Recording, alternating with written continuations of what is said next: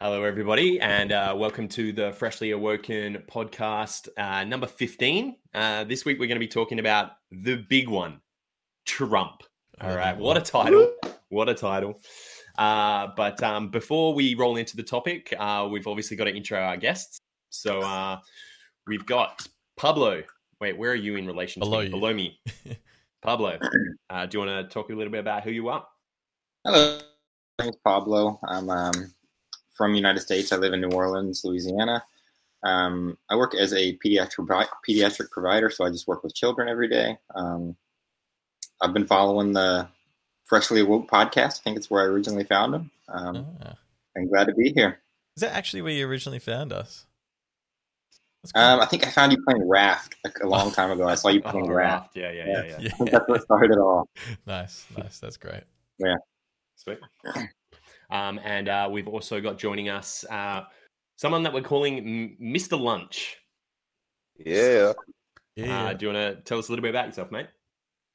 My name's Matt. I'm from Perth, Western Australia, and currently I am in America on the ground floor, really getting to know the topic that we're getting stuck into today. So nice. I'm really learning a lot while I'm here. Okay. Very nice. Awesome. All right. Last thing to do before, obviously we've got Fresh as well. What's going on? Hey, Fresh, guys? how are you going? Hey, I'm hoping that this podcast goes all right. Me and Woke are obviously both in Perth, but the other two are in the US. So Discord might have a bit of lag. We'll see how we go.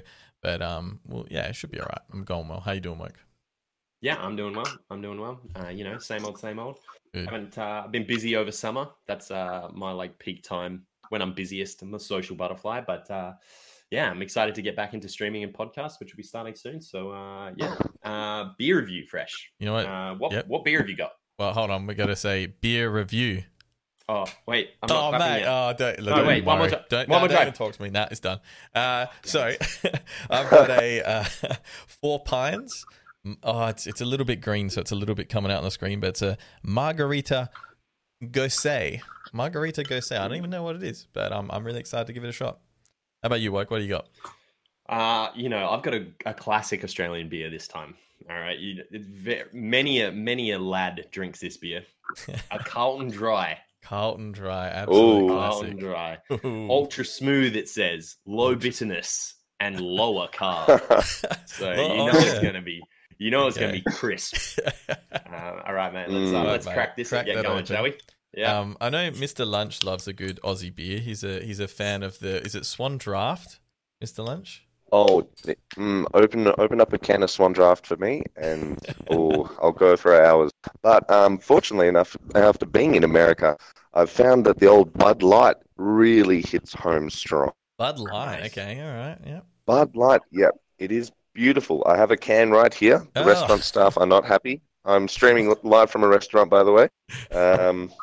At but 6 you know, At 6 it's a.m. good. At 6 a.m. Yep, it's very early in the morning.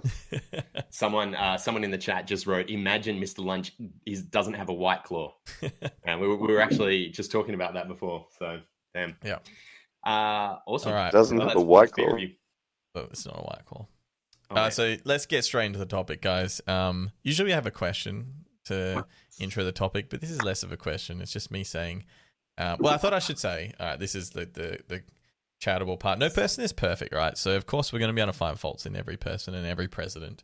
But I would argue that there's so many faults, so much wrong in Donald Trump that he's not at all a good president. And I've got plenty of, I've kind of boiled it down to a couple of reasons why, but I think his intelligence and character is of poor form, and then his policy and economically. Policy. He's got poor policy. That's what I want to say as well. But I think we wanted to throw it to Mr. Lunch first because he had to. He's the pro-Trump here. I think the only one because we had a couple of lads not be able to show up, unfortunately. But what do you think, Mr. Lunch? You obviously like Trump. Yeah, absolutely. Yeah, so the first thing that you brought up, so the first one, intelligence. Is intellect as far as the capacity to run government, or do you mean his intellect in general? Considering his history before he became president, surely you'd have to accept that there is something about him that, he is actually quite the switched on man. I guess I would say I don't think he's I still wouldn't say he's a switched on man, but I feel like I've never heard him talk about a particular point, like any policy point, with any sort of nuance, any sort of informed opinion at all. It's just been like yell things about immigrants, yell things about a wall, saying very simple things that he doesn't seem to understand.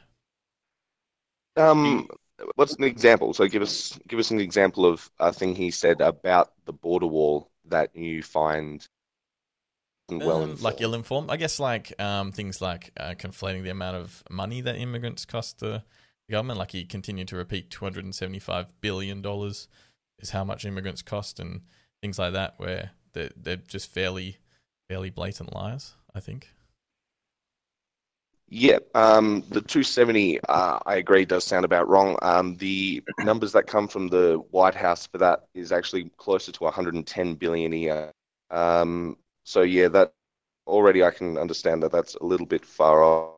The exact number that he says, yes, wrong, but I at least appreciate that there is still a significant number there, and maybe the nuance isn't what you should be worried so much about. It's actually the issue at hand, whereas $110 billion are being lost, we'll say on average, to illegal immigration, not just immigration. There's a good. Do we want to talk about immigration now? It's a good one to come back to, or we can talk about that now, because me and Mr. Lunch know each other. We work together. We talk about these things very often. I love our chats. It's actually really fun. We often have a few pints at the pub and get into this, and immigration has definitely come up a lot. The wall's going up, guys. Well, maybe we'll see. Seems like it is. No, it seems like it's going. Did you go and visit the wall? Is that why you're there, to go and like kiss the wall? No, I was never really close to the wall. The closest I got was in Dallas, and it's not even that close. Yeah, no, fair enough. Well, so Trump's got very anti-immigration policies, obviously, and a stance that's anti-illegal immigration. It's also he's appealing to remove DACA. I don't know how you pronounce it. And even he's tightening up on legal migration as well, a hell of a lot. Should we tackle illegal immigration first, because we've already brought that up? You're saying $100 million is the cost of illegal immigrants being in the company. I feel like I've also heard Crowder talk about that number as well. And I looked at the study, and they put things in there like border securities in there at many millions of dollars. More than half of the cost was public schooling. So they're saying schooling costs $60 million or whatever. So that's illegal immigrants are taking money there. Things that don't seem like they should be put into this costing us money kind of thing. Well, yeah. That is a cost though, right? It is a cost to the public system to have every student that's in the public system is a cost to the government, right? Yeah, of course. Yeah. So if you've got a whole lot of illegal immigrants that have illegal kids that are actually US citizens now because they were born here, if I'm not mistaken, if they were born in the US, them taking up the system, that's like a cost, right? Yeah, I guess any public schooling is a cost, definitely. But wouldn't you they've taken all of the negative costs and just added them all up, but haven't accounted for future huge positives that people being educated bring to the economy? I think probably because that they're a lot harder to conflate and put into terms. I definitely think that you need to talk about it, but being able to assign a monetary value to that is hard. Yeah. Yeah, that's true. But then it'd be the same as saying no one should have free education in Australia or America because it's always going to cost, but we want to have an educated population, so we want to do that. That seems like a good thing to do. Yeah, I think it's a hard one, especially illegal immigration, because in Australia we've got it quite easy. We're so far away from everybody that for people to get here, it's actually quite hard, and the numbers that we're talking about when you compare like Australian illegal immigration to like US illegal immigration is like completely different. So it's so hard for especially me to get a grasp of like what it means and how like what it really means unless you're like on the ground. But like, is it as like, I feel like there's a bit of like fear mongering around it. Like Trump does this kind of thing where he's like, it is like the worst thing in the world at the moment. It's like this huge, he's like one of his top issues. Is it really that bad?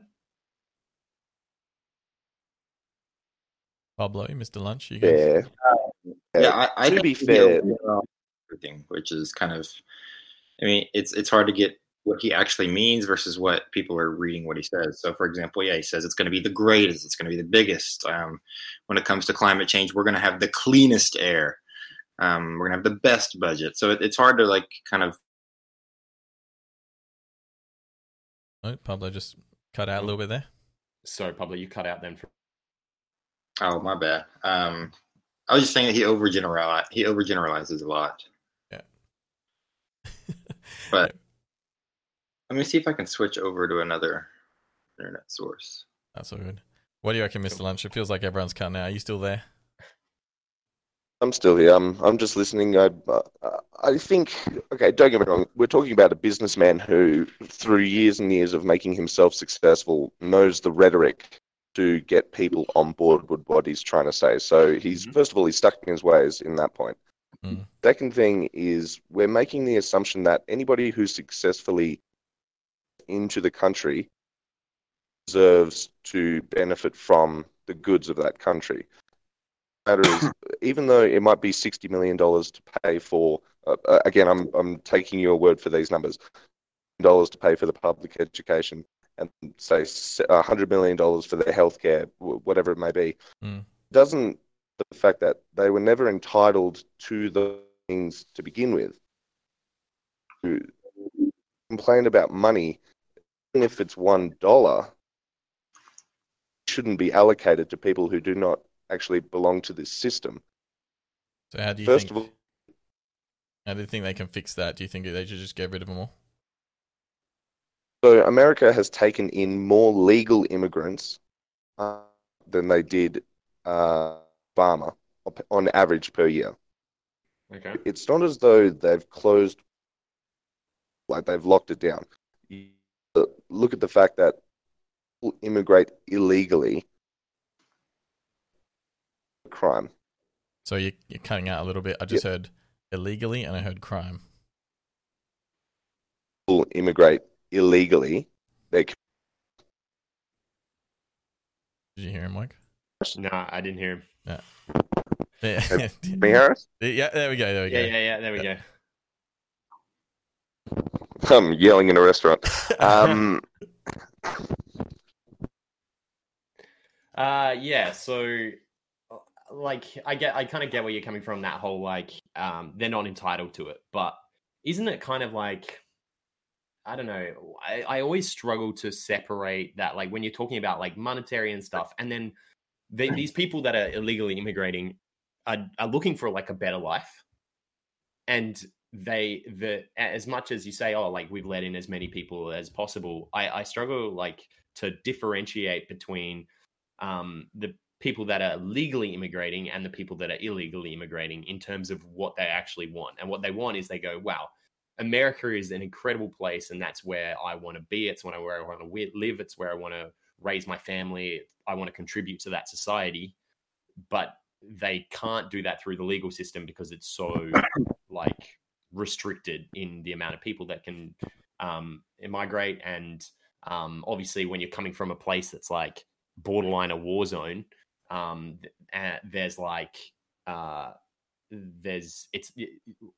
your actions in your previous life are like kind of affect that, and sometimes you get denied based on like where you've lived or where you've grown up or who you've been around. And so they go, okay, I'm gonna have to illegally migrate. But like, isn't there like a, I don't know, human decency thing to like with immigration and letting people immigrate kind of thing? What about the human decency of the people who are already in the country? But I don't think it, like, unless you're talking about like crime rates and criminal activities, I don't think having people like does it really affect the people in the country that much on a day-to-day basis? Well, it depends on where in the country you are. So if you take somewhere like California, where there is a huge amount of illegal immigration, large upsells take particular San Francisco, probably one of the most unclean cities in America, where they have, I think there's an app out now where you can track where there is actually poo on the street. It's not doing their city well, taking in all these people that they cannot house. The other thing is you've got to consider that there are people in rural America, so we'll say closer to the border, maybe New Mexico or Texas. These are people who experience loss in their families, who might have a family member who's been killed by a person who has illegally immigrated. And I'm not saying all illegal immigrants are killing people. Some of the really, really bad people who make it across the border, they do commit crimes. They do kill people as they get by. And there are countless stories of this happening to families in Texas, families in New Mexico. That's a loss of an American life because somebody crossed a border illegally. Why do you think people cross the border illegally, though?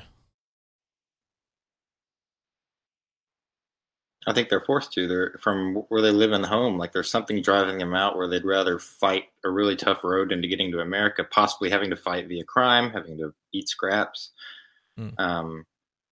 Whether it's corruption, if they're coming from Honduras or Nicaragua, typically it's political corruption. If it's closer to the border, maybe it's just looking for a better place to live, support family, or send money back to Mexico. Yeah, good. That depends where they're fleeing. There could be many different motives. So if they want to get out of their country and they can't, why is there a problem to migrate legally? Is it because of the system? The numbers would be pretty drastic if everybody tried to do it legally. I think we'd be very overwhelmed at the border with the process of legalization. And if you get turned away, your name is in the system. So if you do come over illegally after applying legally, it's going to create some problems for me. They have your name, they have your identification. But yeah, it's hard to say why people come and why they hide, because a lot of people come here and they hide. Like I see Hispanic patients a lot where the kid is legal, they're born here, but the dad will never come to the appointment for fear of me reporting to the state, or maybe ICE will raid us. But I mean, that's not my job. But there's just such fear out there that they don't go to schools, they don't go to the hospitals, they don't go to the clinics. Yeah. They live a life in fear, which is, if you're leaving a life in fear to live in another life in fear, one of those previous lives must be pretty drastic. Pretty bad, yeah. Yeah, so I feel like if these people are going to come over, their preference would be to migrate legally. So maybe there should be more funds allocated to helping the legal migration purpose, which has been proven to be very, very effective in helping the economy, and then be less legal ones. You still there, Mr. Lynch? Yeah. Yes, absolutely. Good. That's a very tough, well done. It's definitely a very tough subject that it's not going to be solved overnight. But I do think that Trump, how he gives attention to some things, like he puts 10 minutes into the border, and it's very irrational. We took up all these people, separated from families, and then we did it quickly. Then we ran into problems where, anytime you rush into something so fast, like where do we keep these people? How do we handle their health care? Now we're just keeping people prisoner, which takes even more money. It costs more money to hold them prisoner, so we're not saving money there. I think it was something done a little too fast. There was never really answers to things that came up. One thing that I like to think of is what is the end game of letting anybody in? So as soon as you say, all right, we're just going to open borders up, I guess you would draw the parallel to what's happening in Germany and happening in Sweden and all these European countries that said borders are open. What would the end game be for America if you said, all right, just enter, come and get a better life? Yeah, that's definitely true. But one thing I think that contraindicates all this of we don't want them to come here. We want to limit how many people can come, but we cut off funding for aid to those countries. Like, how can they go home now, even more so than ever, whenever their aid has been cut off? Which, I mean, it's not we shouldn't have to give aid to everybody. Okay. I know people get into, we shouldn't be giving money to every single country, but if we don't give this aid, they're going to come here. And then if we cut off their aid, they're definitely even more so going to come here. Mm. And there's a problem with having an aging population and a declining birth rate. So, like the people that come in and take and like help support the aging population, I guess you'd say, is quite a positive thing as well. Anyway, yeah, you're not wrong. Underpopulation is actually a looming problem in particularly in Western countries. In France, they reckon within 2 or 3 generations there will not be a genuinely French person born, simply because the French are having less, I think 1.7 kids per family, which is detrimental to a growth of the continuation of a culture. So underpopulation is a bit of a problem in the West. So immigration is definitely good. I'm like, don't get me wrong, I am completely for immigration. It brings money to economies. It diversifies culture. It's fantastic. Just illegal immigration, it's not the same thing. It doesn't bring the same benefits as legal immigration does. But okay, so if we're against illegal immigration, where is the studies and stuff that say building a wall is gonna fix it? It's not. Well, I mean, think of examples of where a wall has been built previously. I can think of one in Australia, the rabbit-proof fence, which was built at the time at like a fair cost to the people that built it. That did not stop the rabbits. Are you paralleling Mexican people and rabbits? A bit racist. Okay, I wasn't, but I was giving an example of a time where a wall has been built to try to stop the flow of something. A similar thing has been done in Australia with cane toads. All right. It's like when you're trying to stop, I'm not, okay, hold up. Whoa. I'm not comparing that side of things. I'm just comparing the wall aspect. All right. Like walls get built. The Great Wall of China. Perfect. Failed eventually. It was pretty efficient at keeping the Mongolians out. In a time where people had to walk places. Yeah, and don't get me wrong, they built ladders which got over it, but the wall itself was, first of all, an effective means of slowing down the flow of people who were trying to conquer. So I just think okay. So yes, all right. The wall, I would say that it would slow down the flow, even if it's a small amount of slowing of the flow. We're still talking about a lot of people, and it's not the only entrance way. It's not the only way that these people are getting in. You hear about, you hear stories of like cartel members and stuff it's already pretty difficult to get through the border, the Mexican border on the south side. So they've started flying or like transporting people to Canada to just walk in to the US. So like, I don't see that building this wall instead of focusing on other issues, like, for example, in putting the money that you're thinking of spending on that wall and putting it into developing legal immigration and supporting the legal immigration stuff. Like, I just think that Trump has done this thing where he's like, he threw out a catchphrase without putting in any thought behind it really to like the economics of it or how it's going to get done or looking into other methods and stuff like that. And he was just like, it was like a fly by a seat thing. And he does this, I feel like he does this a lot where he throws something out there and then goes, well, I've said it now and I'm just going to stick to it no matter what.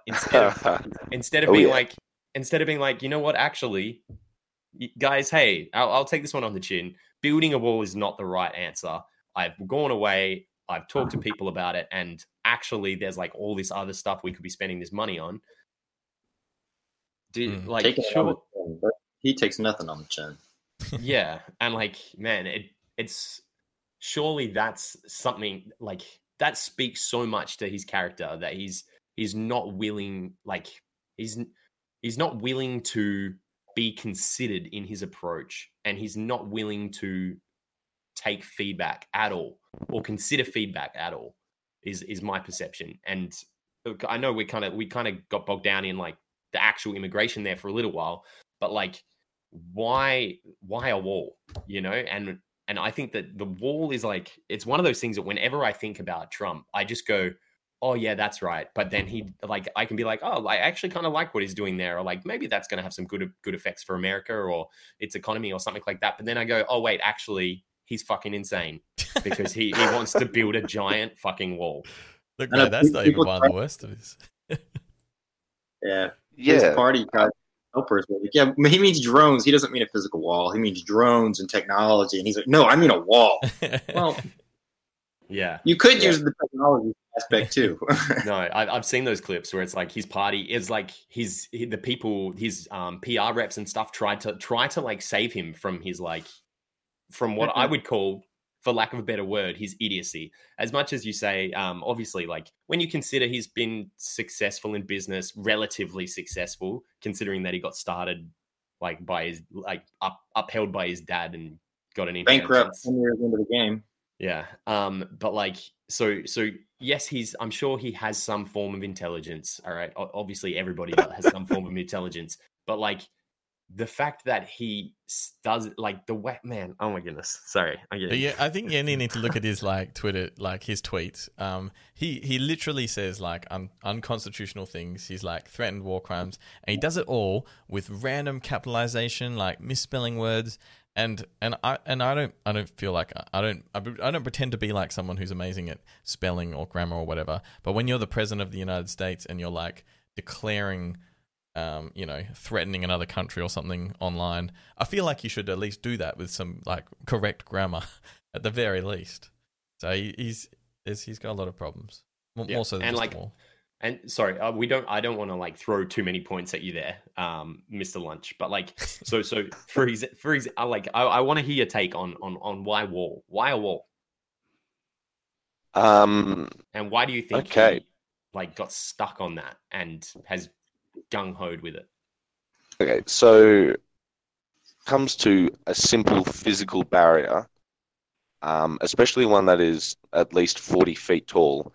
It is a perfect way to slow down the flow of drugs coming in, which is a huge one. Drugs coming in and people crossing the border. Now, when you can look at these videos again, and the mainstream media, I don't want to be like, oh, the media is all blur. The media does not actually show a lot of the footage that show the efficacy of this wall. So I wish my internet was stronger so I could send a lot of good stuff through. But there are videos of people climbing the wall, taking their time to do it, having to throw down ropes for other people to start climbing. By the time they get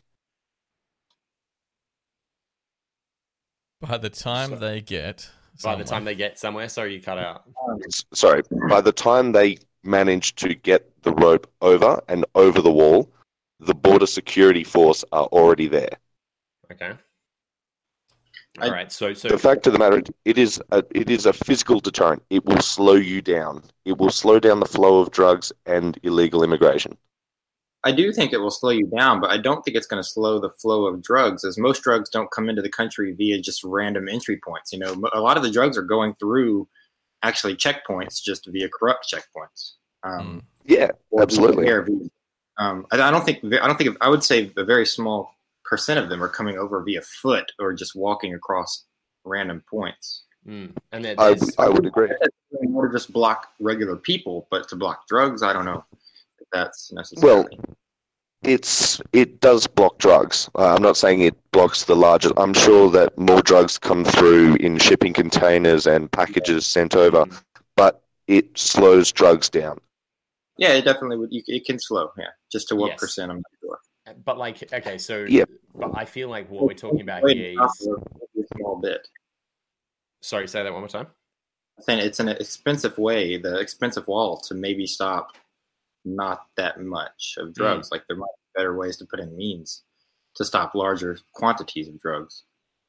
they say that in 1 month, the amount of fentanyl that they can get across the border is enough to kill every single American 3 times over. Yeah, but is that stat just for like fentanyl brung over on foot? Yeah, just fentanyl on foot in 1 month.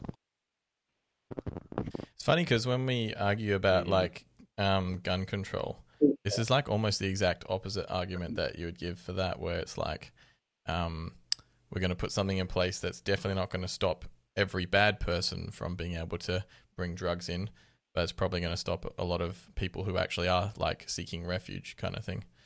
So it's we have like opposite sides of this argument on different issues, which is pretty interesting. Sort of. What would you say is the government's responsibility to take care of people in, say, Bangladesh?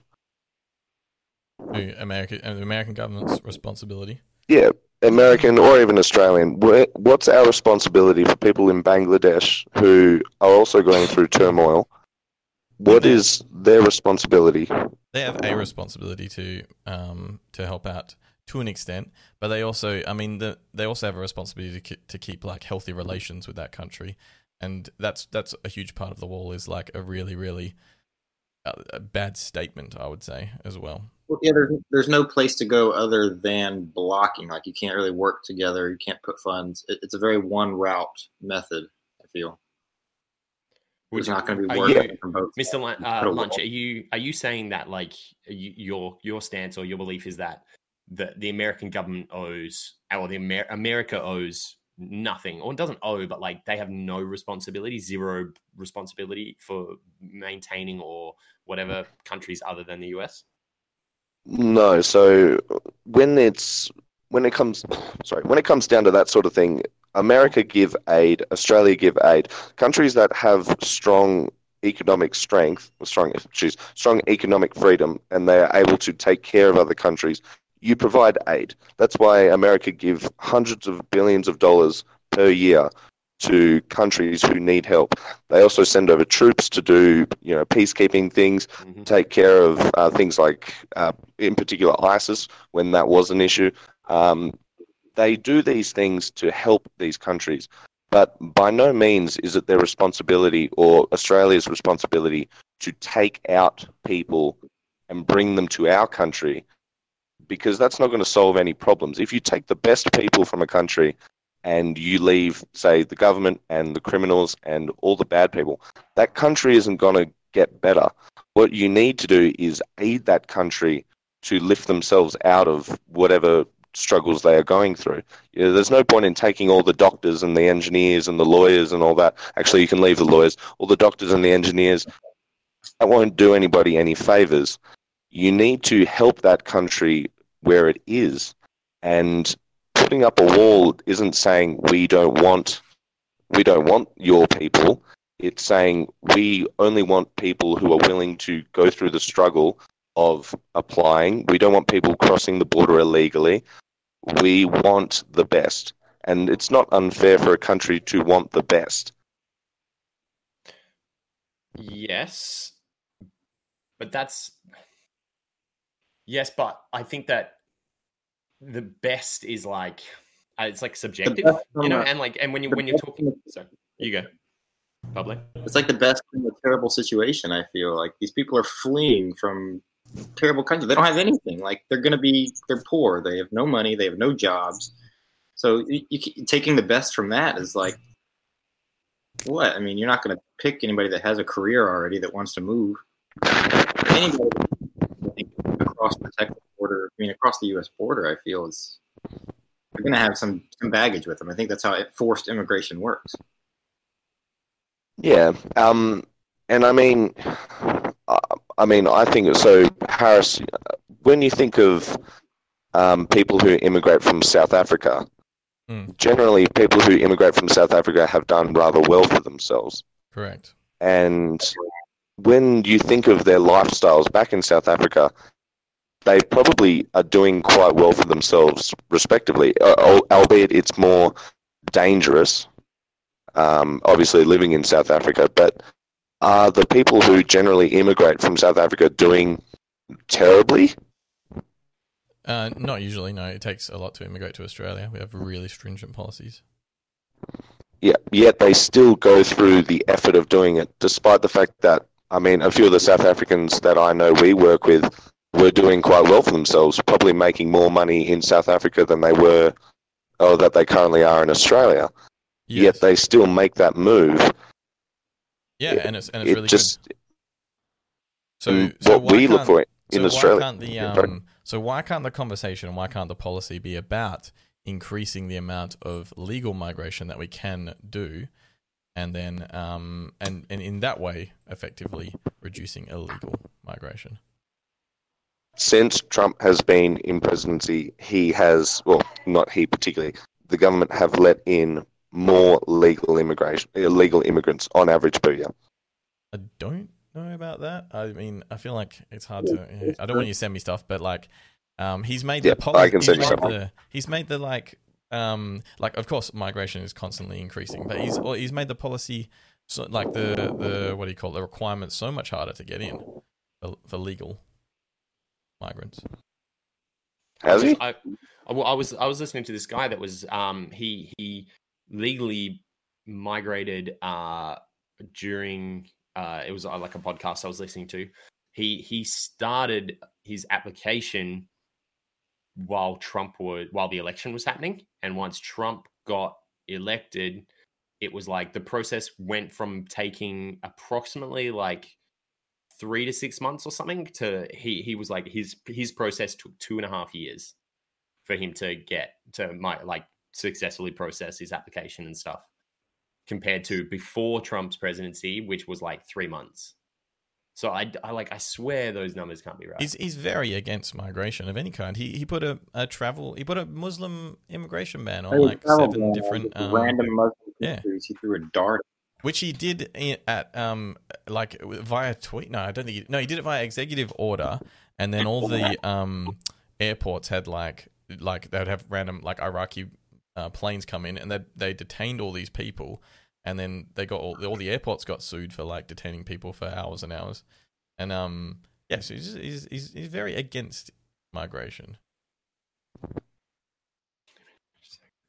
I think his knowledge on all of Central and South America is pretty low, as he's called them 3 Mexican countries down there, or shithole countries. He just it's hard to believe that he actually feels sympathetic about anybody's culture when he refers to things like that. He wants to bomb Iran's cultural sites. He calls places shithole countries. Like, it's a little tough to believe he's actually sympathetic and gives a shit. All right, let's move on from immigration because we've talked about that for long enough. What else do we want to talk about? His character? Do we want to talk about his policies? I don't know. I feel like he's super sexist, right? He's referred to heaps and heaps of women, their looks in a derogatory fashion, called people like horse face and ugly, fat, low life, and then there was the whole grab a. You can say it. You can say it, by the pussy. He said it. He said it. All those comments as well. Like, he's just a terrible dude. Like, if you did that, like, have you watched that video where they're in the bus and he's like, "Yeah, I just, beautiful women. I just kiss them. I don't even wait to ask. I just go up and I kiss them. They're beautiful. Just grab them." And I moved on her like a bitch. If we were ever, he said that, and he's like, I knew she was married. And like if we ever talk like that, it would just be like, oh man, I'm not going to be friends with this dude. What a terrible person. Well, people thought that was going to be the end of his presidency when that released, but no, it's just another thing that gets brushed under the rug.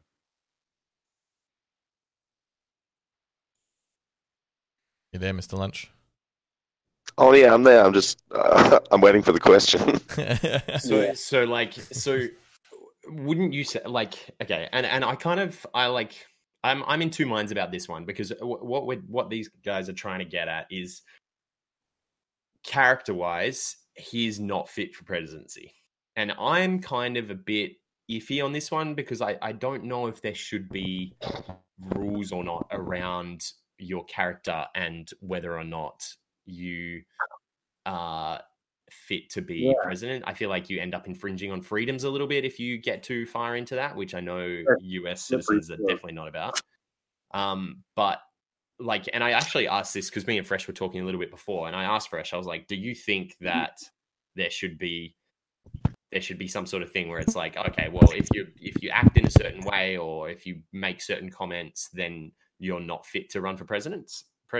And your answer was no, right? Yeah, no, you don't think that? No, definitely. There shouldn't be no like requirements of character strength or something to be able to run for any kind of political position. But if it comes out that you are very prejudiced against certain groups of people, I feel like those things should be things that people take into account when they're voting and should be definitely espoused by the greater population so that you can be like, well, look, this guy's probably, as he creates policy and makes big decisions, has a bias towards these people.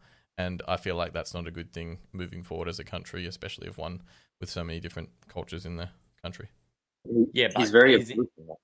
But then and this is I'm kind of against you a little bit on this one, Fresh, because like, and we touched on this before, but isn't that the whole point of the voting process is like so that people can be like, well, I mean, this guy's running for office, but he's like a sexist and he's a misogynist and he's I don't know, all of these has these really bad character flaws and he's rude and he lies about everything. Isn't that supposed to come out in the voting process and where the public go, hey, well, we don't want him? Well, yeah, but no Trump supporter think he is sexist or racist, right? I mean, or maybe the racist ones do. Mr. Lunch, do you think he's a sexist or a racist? Okay. Yeah, see, he doesn't. So this is the tricky part. The tricky part. Do I think he's? Let me answer the first one. Do I think he's a racist? Okay. No. The racism part. Sorry. First of all. Wait, I only heard the racism part then. The racism part, just me? First of all. That's racism to start with. Yeah. The fact of the... Sorry, I'm coughing a bit. The fact of the matter is, when you are the president who brings unemployment for Hispanic and black people up record lows, so more people are employed who are black and Hispanic, and in 50 years, 60 years, something like that. That's something that a racist president would want to strong. The unemployment rates being dropped for black and Hispanic people. Why? What is the purpose? What is the benefit? I mean, the unemployment rates have stayed the same rate as they were going when he took office. So I don't know if you can say that's entire. I mean, he has retained it. He's kept the same frequency and that it's going down. But I don't know if he's done any policy or anything to implement that. Yeah, what specific policy is there? Because we actually talked about this before too. But like, I mean, we live in a place where unemployment rates, rights for black people and, I mean, any minorities are at the highest point they've ever been, right? So do you think that's a product of Trump or do you think that's a product of the culture that we live in now? Product of Trump, I mean, the simple things are regulations. It's just regulations coming out. That's all it is. So there's a thing that came out saying for every regulations that Trump gets rid of, he brings in one. So obviously, presidents bring in regulations as they go, but he's brought every one regulation he brings in, he gets rid of 8. Most of them have to do with starting small businesses for people. That's the reason why more black people are able to start these businesses to actually get employed. It's a small thing, but that's the benefit. Almost 4 million jobs created since he was elected. There are more Americans employed than ever in the history. Now, I understand, obviously, there's more people nowadays, but still, these things are strong. These are good. Tying it back to the racism thing, if he really genuinely was, wouldn't he be doing things to make it trickier for black and Hispanic people to get jobs? I don't see it. He was never called a racist before he began for president. You never saw that from him. It's only since he's been in this limelight that it's almost a calling card. You call somebody racist, it's almost they have to find a way to defend themselves. It's guilty until proven innocent. It's like calling someone crazy. Any argument to the contrary, once you've called someone insane, just further confirms their insanity. Okay, well, we can look at What does he have to do? We can look at So what- specific things that he's done that I would say would be racist. But I think just going back also to all the points that you said, things are better unemployment rates, right, and more jobs created. All of these things, literally all of the graphs I've ever seen, they're in a linear progression down. Like well, if we're talking about like unemployment, they're all going well, right?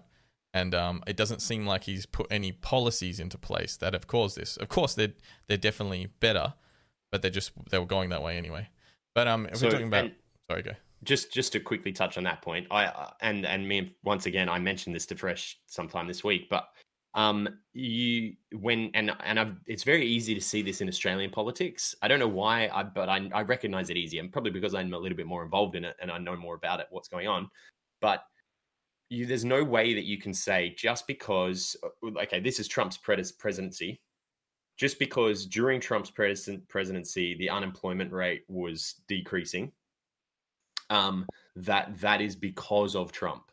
When you look at a graph and the line is like going down across a couple of presidents, you can't say, oh yeah, well, it's the lowest it's ever been if it just because Trump's president right now doesn't mean that it was him that made the unemployment rate drop. But you know what I mean? it was his policies, and as part of the entire Republican group, it wasn't him just sitting there thinking, what do I need to do? He has advisors. They say, all right, this is going to strengthen the economy. This trade deal with China will be revolutionary. Give the old format with trade between Mexico and Canada, and starting the North American, Canadian, Mexican trade union, or whatever it's called. These are policies that he's brought in. I know everybody loves relating him to Hitler, so I'm gonna compare Trump to Hitler for a second. Righto, okay, all right, you did it. Yeah, go. I've never heard that before. It wasn't Hitler who killed millions and millions of people specifically. However, it was his policies and his followers that made that happen. Now, again, it's not Trump who is getting a new job for each individual person. It is the regulations that he's getting rid of. It is the policies that him and the Republican Party are bringing in that are creating these opportunities.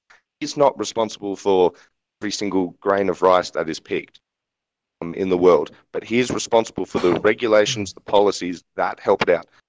So to say that when he says, I create these jobs, I've done this, I've done that.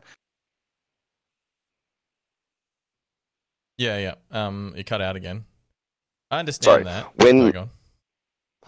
When he says, I've made these jobs, I've done this, it's not, you can take it literally or you can take it with a bit of a grain of salt. He means it as in, under his presidency, these people have these people have grown, these people have become more successful. Of course, that is what you should take from it. Of course, everyone should understand that, but you have to point to if he's actually put in place like certain policies that have done this, and like I was saying before, it seemed like everything was going like in that trajectory anyway, and he's come in and hasn't particularly done anything. The biggest thing I think that he's done were the tariffs, which were really bad in policy, and then and like that's in terms of, unless we've got any other things that we can point to that he's put in place. Yeah. So. Those. Where was that, Pablo? Lunch? Those policies. It's hard to speak like as far as condemning him as a racist, like via his policies and black unemployment. However, his inability to condemn white nationalists, such as at the Charlottesville rallies, he said there were, what did he say? There was very fine people on both sides. Like, one side is pitchforks and like, I don't see the very fine.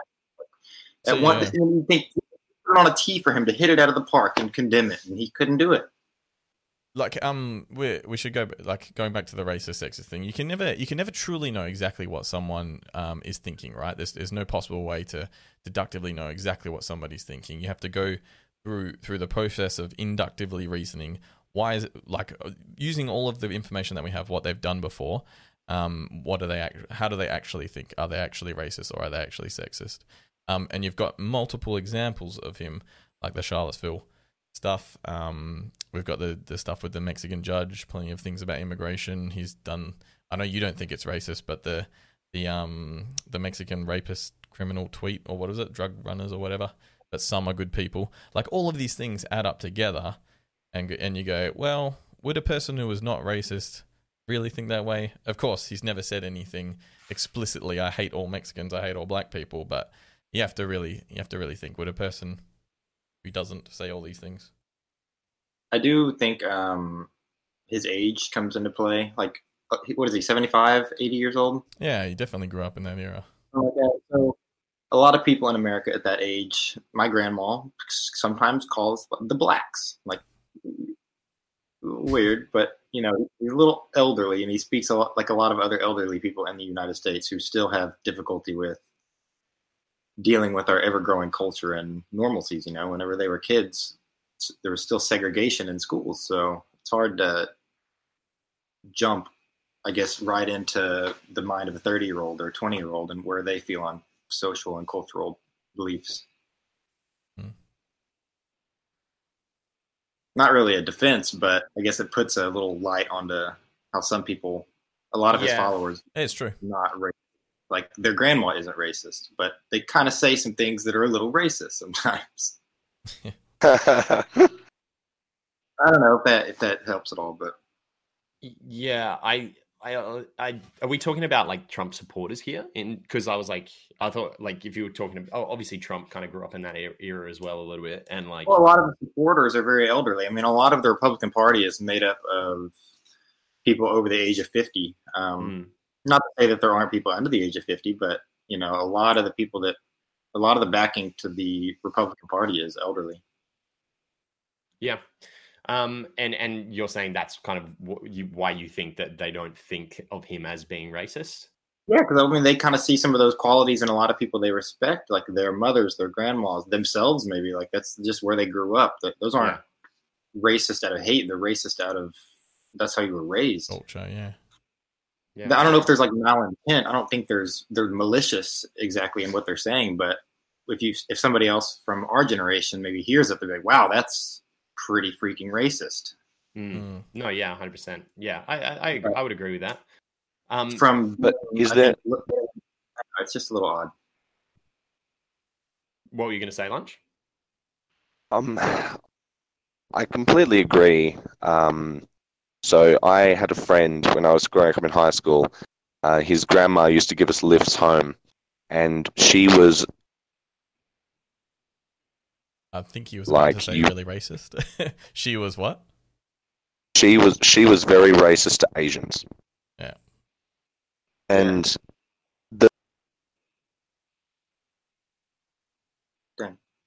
she was very racist to Asians and yeah, she was very racist to Asians and did not like them. Yep. Okay. The difference is she meant what she was saying. When people make comments, like especially elderly people, when are quite negative like that, sometimes it's not coming from a position of racism anymore. It's actually just coming from a position of ignorance and not knowing that in our politically correct society that we live in nowadays, you say certain things. It doesn't mean people make comments all the time. When people rap. When people rap, they drop the end. People rap and they. Oh, no, you get really, really cutty at the moment. Cutting bad. Yeah, cutting out bad. Yeah, it's cutting out pretty bad. I kind of get what you're saying. Like, just because you say something doesn't mean you. Doesn't mean it had malicious intent behind it. Yeah. Yes. But, okay. So exactly. But so I definitely get that. But when we're talking about someone that is in like such a position of authority to do so much. Like who's going to be like effective for like policy in the country and has so much influence. Like it's kind of like when you're talking about like a rapper, you brought up the example of a rapper. It's like, okay, they say some like kind of sexist things and like maybe some racist things and whatever. But you kind of they don't have that much influence. You can choose to ignore them and what are they going to change really? But if you choose to ignore the president of the United States, then that's like a whole different ballgame because while you're ignoring him, he's changing policies, writing policies, putting it into law, or like trying to enact it into law. And so I feel like that doesn't really hold weight when you're talking about someone that's running for the presidency. Like, if you know what I mean? He hasn't implemented any laws that are viably racist. Like, I can't think of a single policy or an executive order. Okay. Yes. I agree with you. What about when he said that Whereas, the Mexican judge can't be a judge for his trial? It was purely for the fact that they were Mexican. A Mexican judge trying Mexicans? No, him. Surely you saw I need to read up on that. I need to read up. I'm not. Can you give me the context of that one? I mean, so he was like, he said a Mexican judge couldn't preside. I should find the video. Oh, no, I shouldn't. You can't see it. Mexican judge couldn't preside over his case because they were Mexican, and he was like, "I'm building a wall. They're Mexican," except that they were obviously not Mexican. They were a judge, and they were, of Mexican heritage, but they were born in the US. They could have run for president if they wanted to. I get what you mean. He's suggesting that there's a conflict of interest with putting a Mexican judge when it comes to bordering off Mexico. When it comes to him, yes. Yeah, but he's not a Mexican. But he's not a Mexican judge. No, he's not a Mexican. He's an American judge. He's an American judge. Mexican heritage. You'd be like saying, I don't know, like I couldn't. And that's the thing. That's where the catch is. It's when you treat someone and you treat someone by their race instead of by like their person, you know? Yeah. And that ends up that's where like racism comes from, you know? And to clear up what he said, the judge wasn't presiding over whether the wall can be built. The judge was presiding over whether students were wrong done at Trump University, where they paid thousands of dollars to learn business strategy, but they never did. So they want the money. Yep. So he was getting sued. that was basically it. Sounds like he was getting sued. Yeah. Yeah. So I mean, there's that stuff, and then he says, and then he tweets, when Mexico sends its people, they're not sending their best. They're sending people who have a lot of problems. And then, like, you know, they're bringing drugs, they're bringing crime, they're rapists, and some are good people. It's like if you're, of course, he doesn't say anything. Which part of that was? He never said anything specifically racist in there, but most people, you know, via the use of language would think. Look, he's saying he says they're bringing crime, they're rapists, and some, I assume, are good people. The implication there is that most people who come from Mexico and who are immigrants are these things: rapists, crime. Are you saying they're rapists as in they are rapists, or they're rapists as in their ownership rapists? Because if he's saying they are rapists, and maybe if he's saying they're bringing their criminals, they are rapists. Are you saying that the criminals that they're bringing are rapists, or are you saying that anybody who crosses the border? Yeah, so he's saying they're rapists. How are you interpreting the they're rapists? As in the criminals that they're sending over, they are rapists, or anybody who illegally immigrates are rapists? So you said when Mexico sends its people, which is like people migrating, the people are these things, and some are good people. Yeah. Okay. So people who I think 60%. I don't want to overinflate this number, so I'm going to go conservative. I think 60% of women who attempt to cross the border during the border crossing are raped. Yes. Okay. So this is already not a good thing. The people who are doing the people smuggling and the crossing the border illegally, committing federal crime to begin with, are also raping.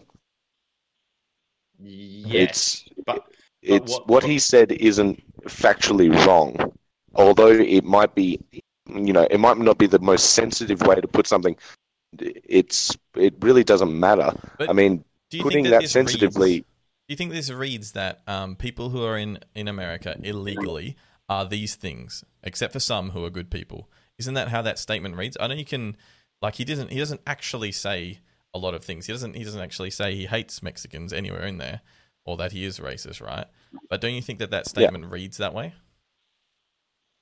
To be fair, yeah, I could absolutely agree it would read that way. But if you choose to read it that way, you keep sending yourself back down this. Yeah, he's a racist. He's a sexist.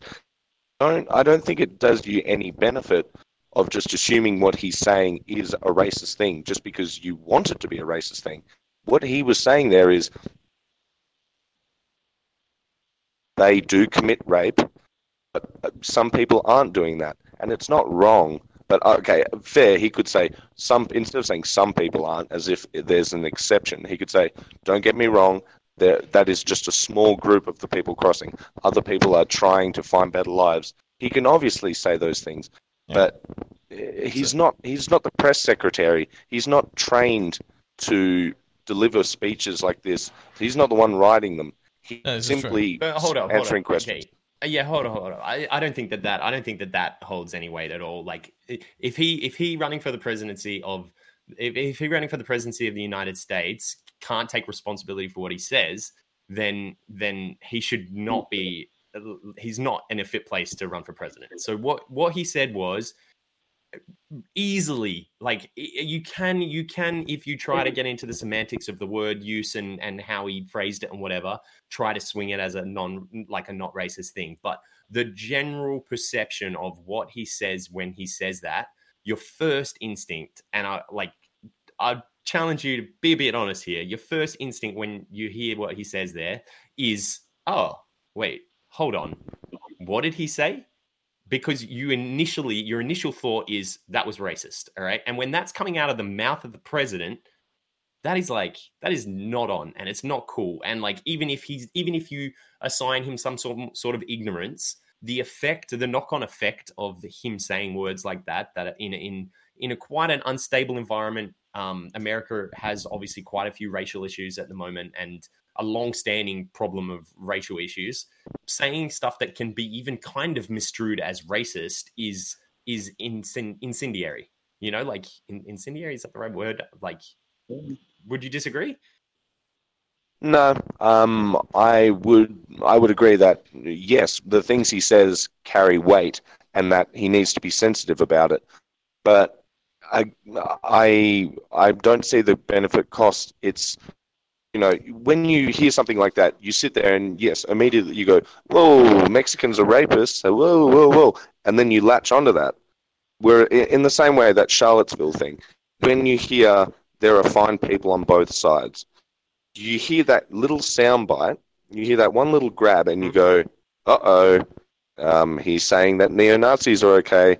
But then you listen to the rest of that thing, and he says, okay, here's the quote. Here's the quote, sorry, then you cut out. Sorry, you cut out. Oh, sorry. So from that Charlottesville, yes, you still got me? Yep. He said, there are fine people on both sides. Then if you read two sentences later, I'm not talking about the neo-Nazis and white nationalists because they should be condemned totally.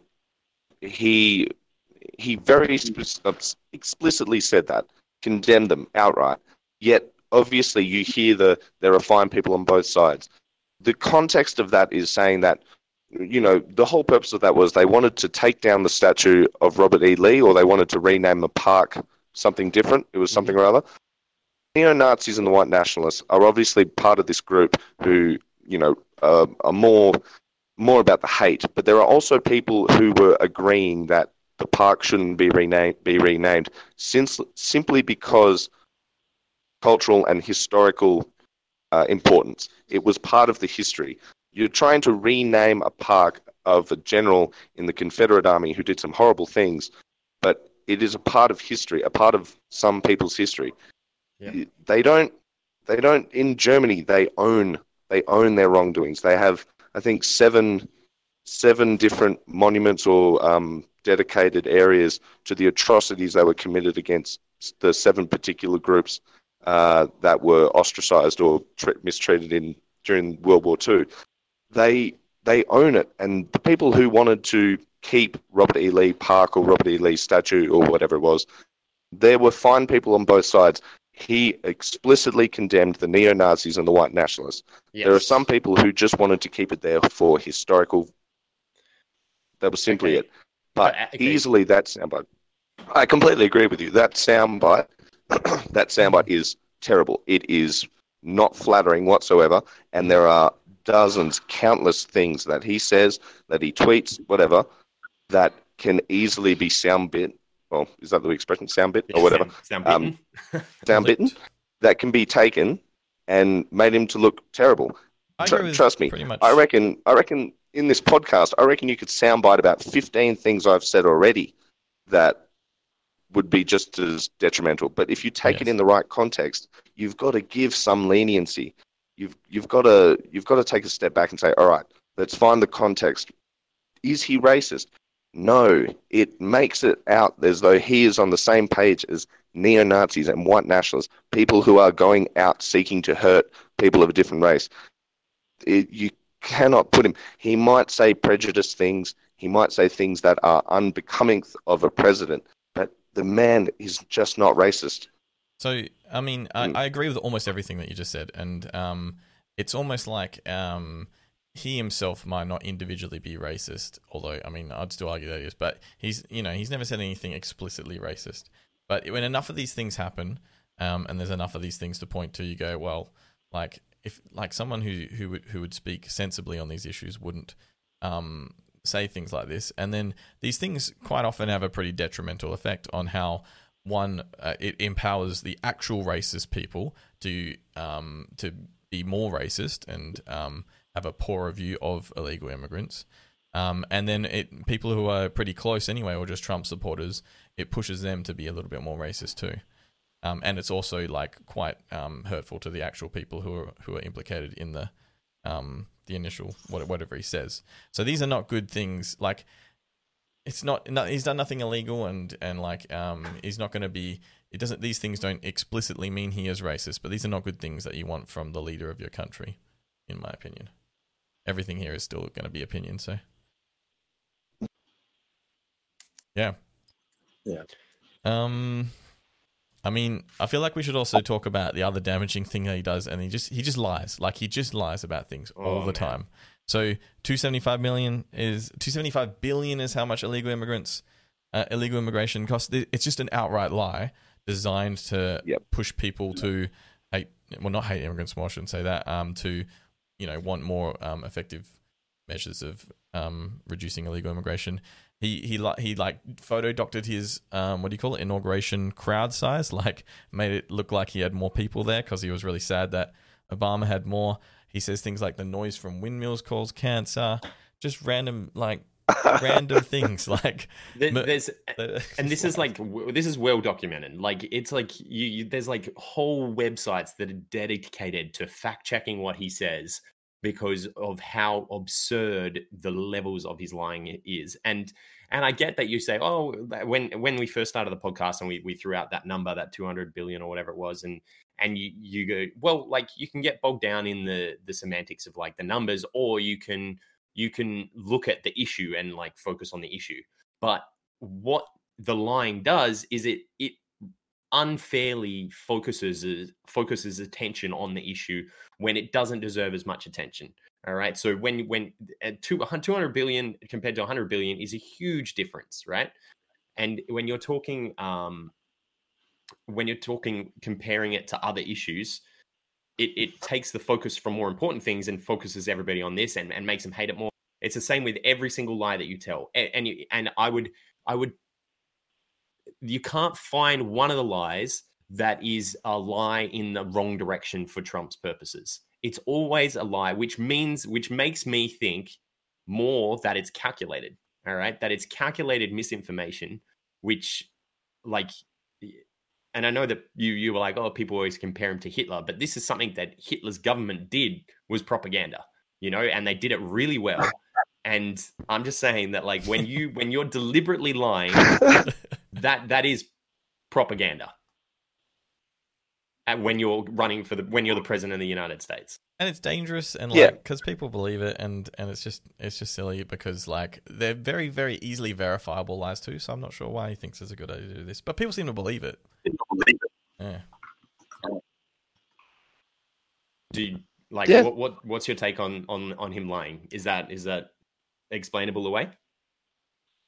No, people lie. Politicians lie. It is part of the etymology of the word politics. Poly meaning many, ticks blood sucking parasite. It is what it is. It is the game of a politician to lie.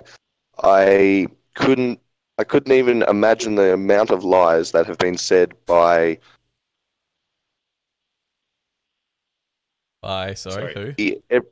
Sorry, you cut out then. Don't say By Bernie the amount- Sanders. Yeah, so my good friend Bernie Sanders, as you can see, just imagine it's Bernie Sanders saying all these things. Good. The lying is not. It is endless, perpetual by every single president you could imagine. It's not as though none are liars. It's just what they do. That is what politicians do. And Trump's lies are no worse than the lies that Obama said. They're no worse than the lies that currently Bernie are trying to spill, AOC are trying to spill, Elizabeth Warren are trying to spill. Elizabeth Warren said that she was from Native American descent. No, 1024. That's pretty funny. That is race baiting. Trump has Okay. never race baited. That is, and that people, they don't really forget about it. People remember, they make jokes. I'm called That her is- Pocahontas all the time. Yeah, Pocahontas, I think he calls her. That is a horrible lie to make, but I don't care because it's inconsequential. Trump making lies about the $100 billion compared to the 200 billion instead of 100 million, 100 billion, sorry. It's a lie. It doesn't change my position on anything. I still believe that a wall needs to be built. The lie, unless he was saying they are literally crossing the border with nuclear bombs, and you would look at that and go, okay, well, that's just ridiculous. But the fact of the matter is, this lying, it is a politician's game. Don't lose sleep over it. Bernie Sanders saying that healthcare for all can work, that is a lie. It cannot work. I just don't care. I'm not sitting here going, damn it, Bernie, like, you're crippling society. It doesn't matter Except most because Republicans But are. a lie from a potential presidential candidate and a lie from the actual president, I think they carry different weight. I mean, all politicians, when they're running, they say pretty large things. They want to get voted, like, yeah, free healthcare, we can do that. But somebody that the Which is a lie. president is still makes blasphemous lies. It's like, what? And he changes, like, the topic changes every day. Like, when was it the caravan coming from Mexico? The next day, it's imaginary voter fraud. The next day we're talking about windmills. He doesn't like clean energy because windmills cause cancer. Some of I love the every that one. It's I like love that it's one. so hard. But like, okay, so like, I would say that it is, and I know that you're like, oh, like politicians lie, all right. But like, why is that acceptable?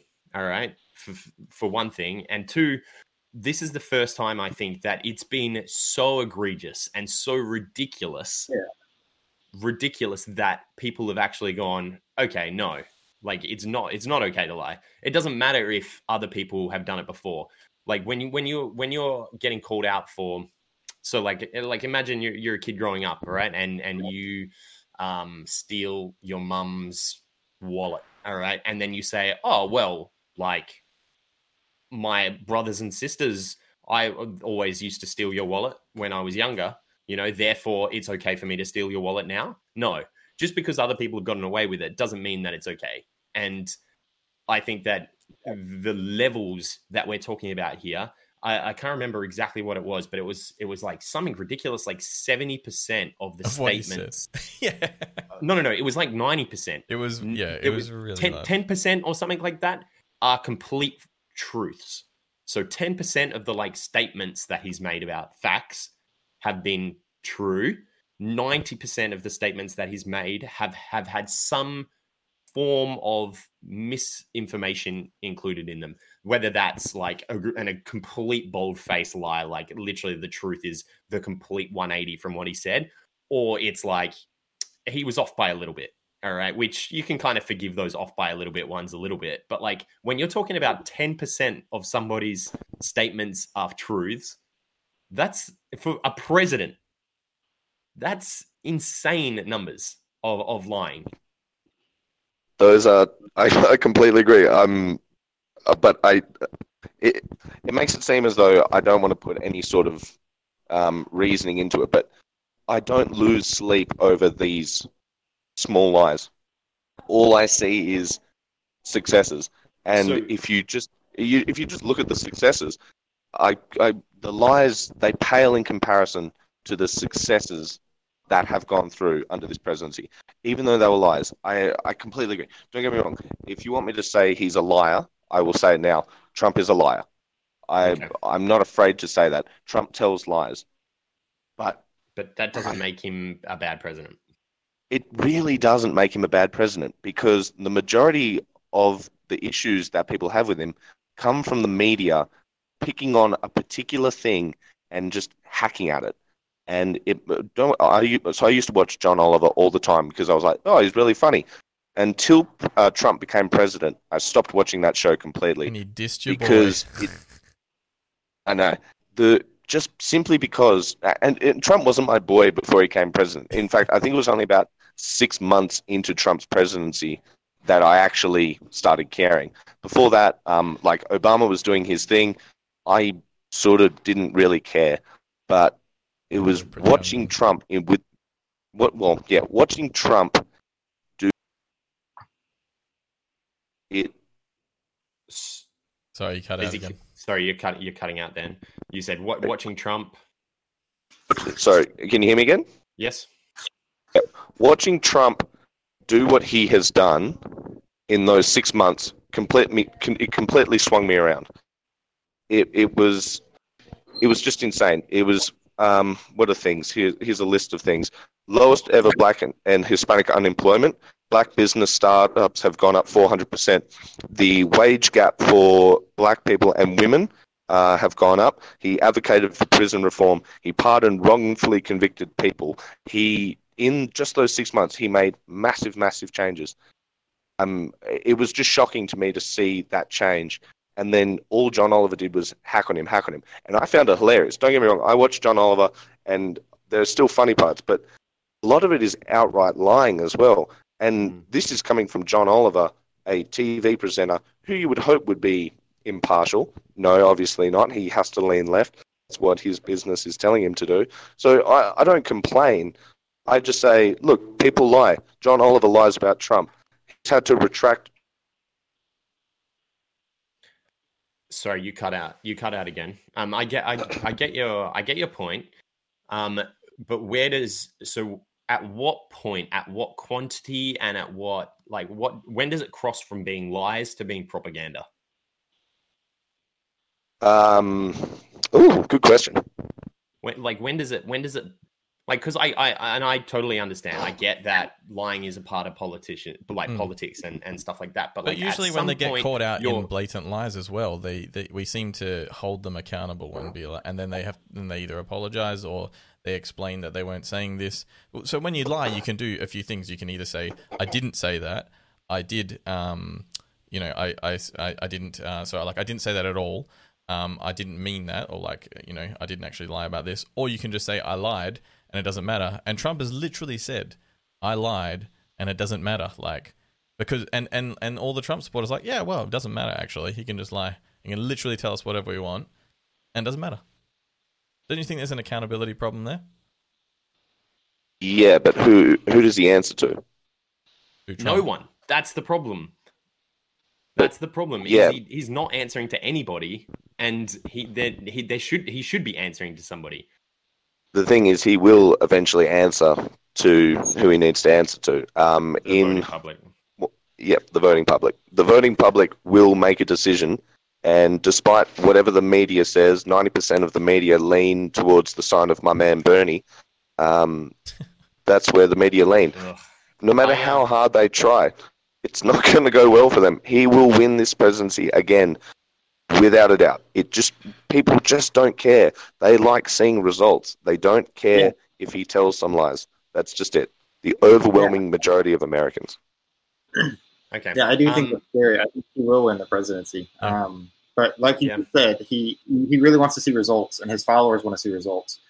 My biggest fear with Donald Trump is he's afraid to invest in America. You know, typically investments, you're not going to see return on your value. So that's going to look bad at his taunting results to his followers. However, the next president isn't going to have any of these investments. By the way, sorry. No, is that music at your restaurant there, Mr. Lunch? No, there's nobody here. Okay, that's all good. Keep going. Sorry. But yeah, the fact that he's kind of afraid to invest because he taunts these numbers like the employment rate, how our economy is doing. Investments are going to kind of halter that, but hopefully in the long run it works out.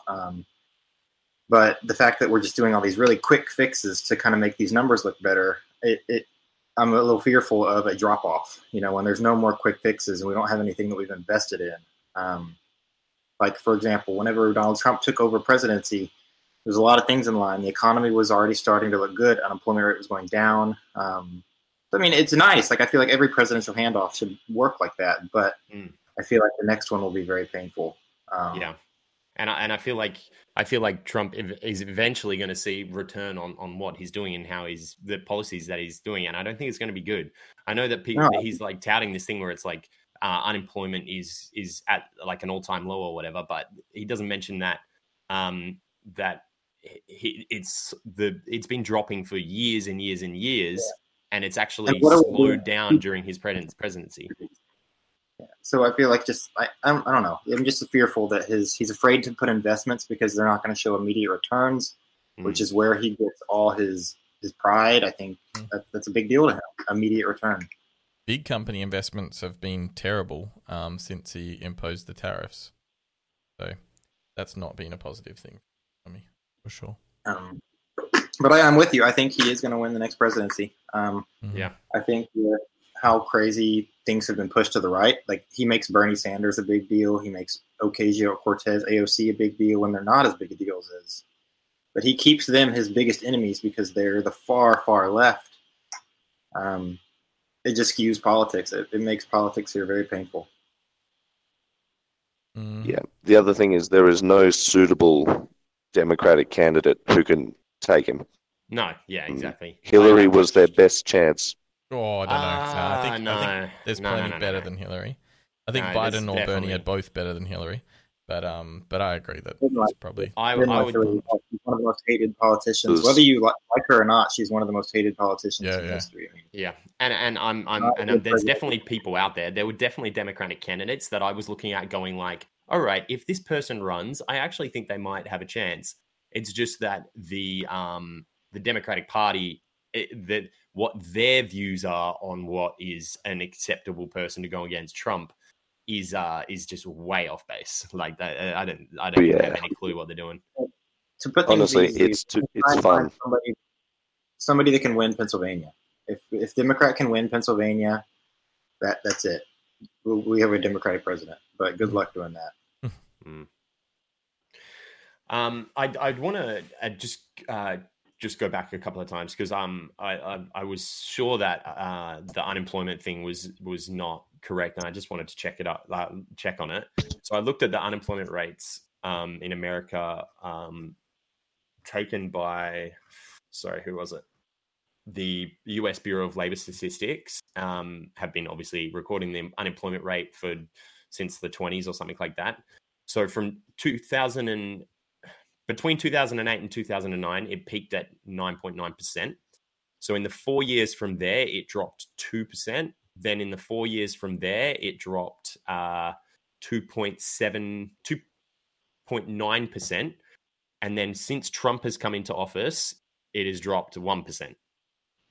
So when you're talking, the unemployment rate, yes, it's been a trend of decreasing for like well before Trump came into office. So when he's like, oh yeah, it was my policies are what's doing this, is it his policies are the reason that the drop is slowing down, or because... Well, no, they're continuing. Yeah. The thing was, when you say it peaked in 2008 and 2009, That's not good. I mean, No, that was 100%. during a It was like during the a worst recession. financial recession we've seen in one of the worst ones in history. So I When- think looking at percentage, it's hard there because there's big changes to be made as opposed to right now. Things are going to be a little slower. So I Okay. think Yeah, that's exactly. unfair. I think it's unfair to compare these numbers to these numbers since we're in a recession, one is not. Yeah, no, but, and but what I'm saying is like, so since then, policies have been put into place over the last like 10 years, right? Okay, well, Trump was Yeah. not president, all right, and what we've seen is a continual decline in the unemployment rate in the US, which is a fantastic thing, all right. But then for Trump to start his presidency a couple of years ago and say the decline has continued because of my policies, I think you can't say that. You can't say that because of his policies, the unemployment rate has decreased, because the unemployment rate was decreasing and has been decreasing for years. And all of the policies that were implemented before he got into office probably play a way bigger part in the unemployment rate dropping and continuing to drop than Trump's policies. Yeah, it's hard to say. Yeah. It's hard to say. Yeah. It's also impossible to prove. It's impossible to prove that. Yeah, but exactly. So it's impossible to prove. So why would he make the claim? So why is he saying he's that? always going to claim it, I guess. Well, yeah, he's going to claim the victory. Well, like I said, he wants these victories. That's how he stays popular. He needs to claim these victories as him. So frustrating. But as yeah. far as The other- proving, you can't say he didn't. You can't say he did. So, like, it's a very short topic of conversation there, which I think benefits him. And he's the one who is currently in the driver's seat of a booming economy. So So I think you can't say it's not him. do you know Easier than you could it's him. it's unfair to say. It is unfair to say whether or not it is by his policies, because obviously, yes, there was a trend when the recession hit. So take it for that. The recession hit. It's bad. Then more and more people are getting jobs, as they should. That's what happens when recessions finish. But his continuing policies is what's creating benefits. Even before he was president, and he was saying that he's going to bring more jobs, he's going to make the GDP better, and he's going to bring manufacturing jobs. Obama, I think it was during like a meeting or something, Obama said, and I quote, "How exactly are you going to do that? What exactly are you going to do?" He just says, "Well, I'm going to negotiate a better deal." Well, how exactly are you going to negotiate it? What magic wand do you have? And the usual answer is he doesn't have any. He then brings back manufacturing jobs, and he makes these trade deals. $250 billion trade deal with China has just been negotiated. The US, Mexico, Canada trade deal has begun. America are now exporting more oil than, I think they're third now in the world, or they're doing incredibly well with oil exports. They are exporting rice to China. They are selling rice to China. They are doing well for themselves. They are making great strides. And Obama says, "What is this magic wand?" As if Obama didn't think the trend was going to continue. It did. He got these jobs back.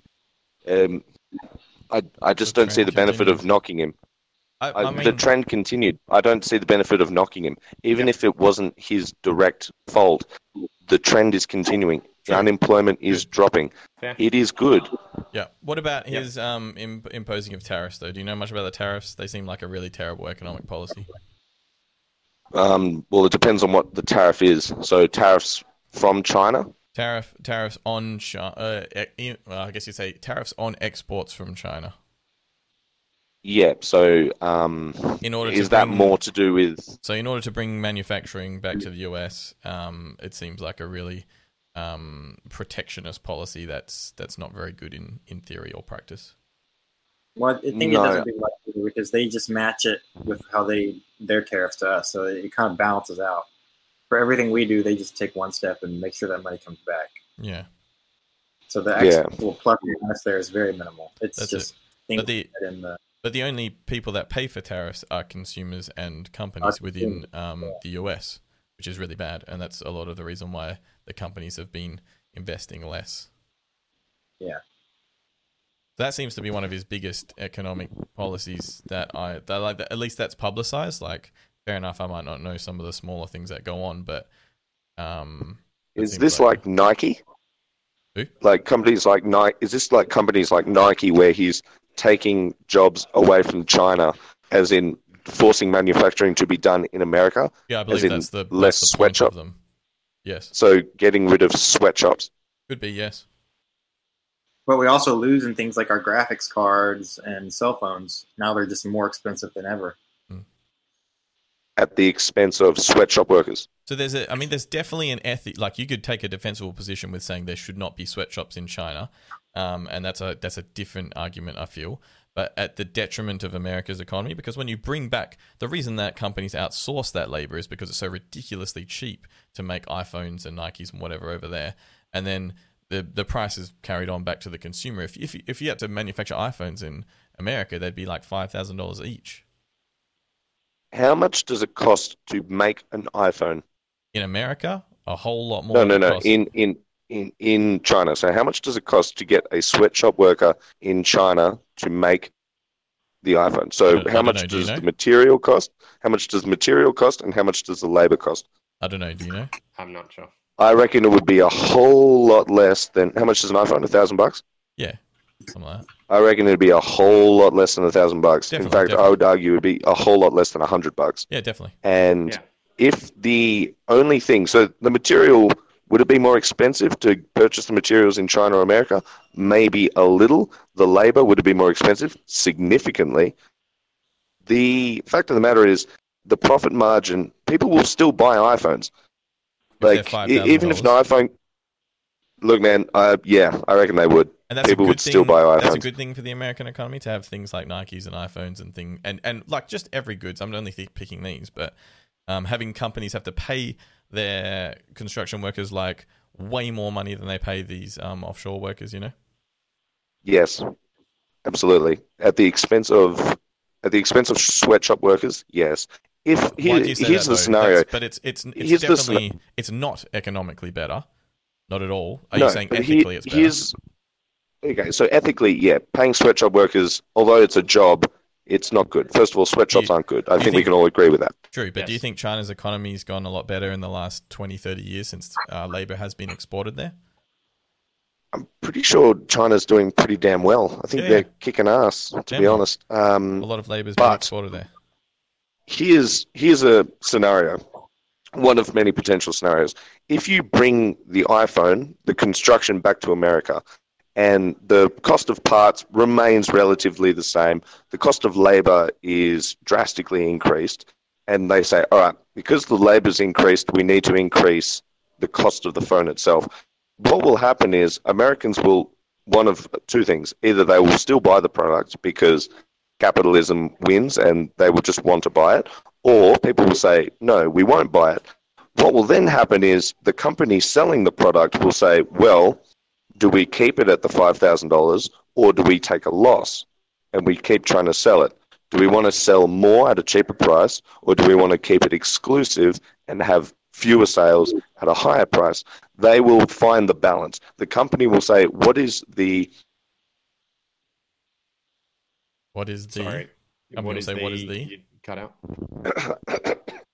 Sorry, there's a term in economics. It's like, what is the cost benefit, or what is the best projected thing? More of a product for a cheaper price, or a more expensive product but less people get? There is a perfect point which every company will be able to find within a second. They seem like terrible things economically for a company and for the consumers, though. Why would they not just continue? Why would they not want to outsource the labor so that they can have cheaper products for the consumer If you- and the company doesn't? If you outsource the labor, to 100,000 Chinese people doing work, instead of giving it to 100,000 Americans, that is less money in the American economy. Unless those people who are workers can't afford to buy iPhones because they're working in construction and they don't have a whole lot of money anyway, and now iPhones are bloody $5,000. Don't get an iPhone then. Yeah, but that's a bad thing for Americans. That's bad for the economy, because then they're not spending their money in, which means that economy is worse off. And these are quality of life things that are great for your country. Yeah, but I'm not saying you need to. Sorry, you don't need to buy an iPhone for your quality of life to be good. It is an accessory. It's not the same. If Apple starts saying, all right, less people are buying iPhones, they will drop the price of the iPhone. The market will correct itself. The plain and simple thing is, where would you rather 100,000 jobs to be? In sweatshops in China or in America? Like, are we having an ethical conversation now? I mean, I definitely wouldn't rather them in America because that hurts the company. I don't care about the company whatsoever. I care about the 100,000 Americans who do not have a job, because those 100,000 jobs are outsourced to a different country simply to make it cheaper for a company to produce delicacy. Second thing is, iPhone costs $5,000. I will not buy an iPhone. People who can afford to buy $5,000 iPhones, the delicacy. But Apple will then one day say, whoops, okay, we've lost 20% of our consumers.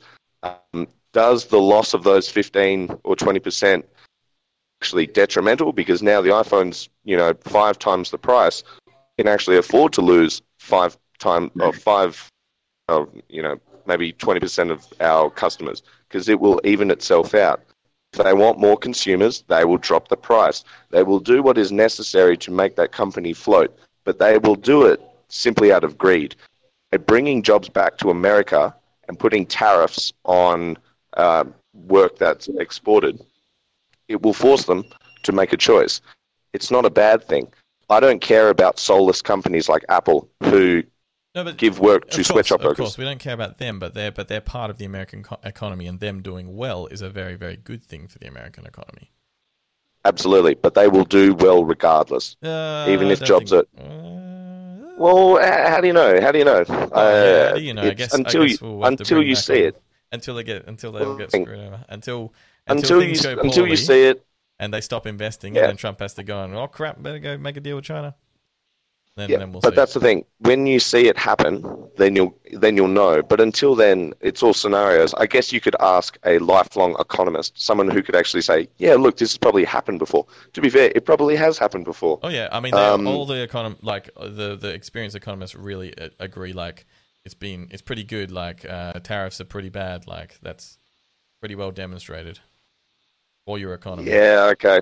Yeah. Okay. I think that the thing is that the tariffs are bad short term, but long term they set America up for it's like a transition of like the company's role. You know what I mean? So like in the short term, economists look at it and they go, "These are really bad.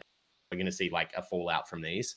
But then in the long run, when manufacturing moves to the US and companies get established and it's creating more jobs and there's more people earning and spending and stuff like that, in the long run, it's better for the US. Not necessarily. That's definitely not necessary. Yeah, to be seen, but I think that's the theory behind it. So a lot of economists freaked out and were like, "Oh my god, these tariffs are terrible." No, but they've done longitudinal studies as well and understand that it's like long term costs, and it's very bad in the short term and medium term. But I mean, like it just seems like it's very like having a protectionist kind of view on your economy seems very anti-free market, because it's like, why would you artificially stop this source of labor if you can do this and it's a really good thing for your company. It's great for consumers. They get everything at a really cheap price. The reason that labor moved to offshore was because it was a really good thing for the economy. Globalization has been an amazing thing for the economy. This is the reason that people all around the world can have things like iPhones. I don't know. It just seems like an all-around negative thing. Nah. I don't buy it. I feel like the primary thing should be jobs. Having jobs in the country, having more people in the country is good for an economy. But that's a certain class of people that you're increasing and even then you might not be increasing them because things are more expensive for them. There's a whole lot of different classes of people that aren't just very, very low skilled manufacturers. But the thing is, we're talking sweatshops with 8-year-olds. Yeah, the average American could create an iPhone with the proper instructions. Yeah. Well, like a really low skilled worker, right? Yeah. Yeah, you don't need college education. Exactly. So I'm assuming you don't need college education. So there's a class of people that are possibly being helped by having jobs, but you're increasing the cost of a lot of different products to them. You're increasing the cost to the company. You're increasing the cost to everyone else who isn't a low-skilled manufacturer worker. Seems like a bad thing. That's a sacrifice I'm willing to make. Well, it's just interesting to be like, I'll sacrifice the American economy. Or is this a moral thing that Trump's doing? Does he really not like sweatshops? That's a defensible position for sure. In a different argument, I would take can't speak for him. But yeah, I mean, everyone says he's doing so well in the economy, and he's like, I'm just trying to point out things that seem bad. I think he's just trying to build more Trump towers. More towers. More hotels. In Greenland. So you have to leave soon. Oh yeah. I wanted to hear anything about, or if you had any thoughts on kind of how a new age problem we have in this century is kind of company oversight. So big problem with these companies, Google, Apple, they own the product, they own the market, they own the advertisements, and then they sell it themselves. Should we have any regulations against them? Some sort of mediator, because if they make the product, they sell it, they can make the price, they can be as corrupt as they want. I know, like Elizabeth Warren, that's a lot of her the big question is, does anybody deserve to have that much money? $10 billion, $30 billion, $1 trillion. It's kind of unreal whenever we're talking trillions of dollars whenever people are complaining about millions being taken in food stamps. Like, that's chump change compared to these financial oversights that they're getting. Tax breaks for Apple and Google seems a little ridiculous. And I know that Trump is he's put in like more tax cuts for big business.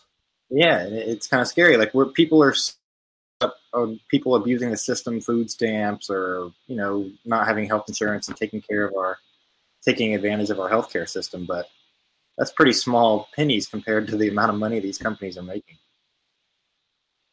I feel like it's not necessarily like a negative thing. No, I feel like every president has, like, I don't know, put taxes in place, and they always kind of pander to big business a bit, because it's like, as much as people earning a crap ton of money and having a crap ton of money, and they get out of a lot of taxes, they still pay a lot of taxes as well compared to your average person. So it's like, it's kind of one of those things where it's like, you need them. You need rich people, Yeah. And I think the transparency and how they operate is a little odd. Who knows what we're actually buying? If they're setting the price, they're advertising it. Because, like, say you want to advertise a new phone.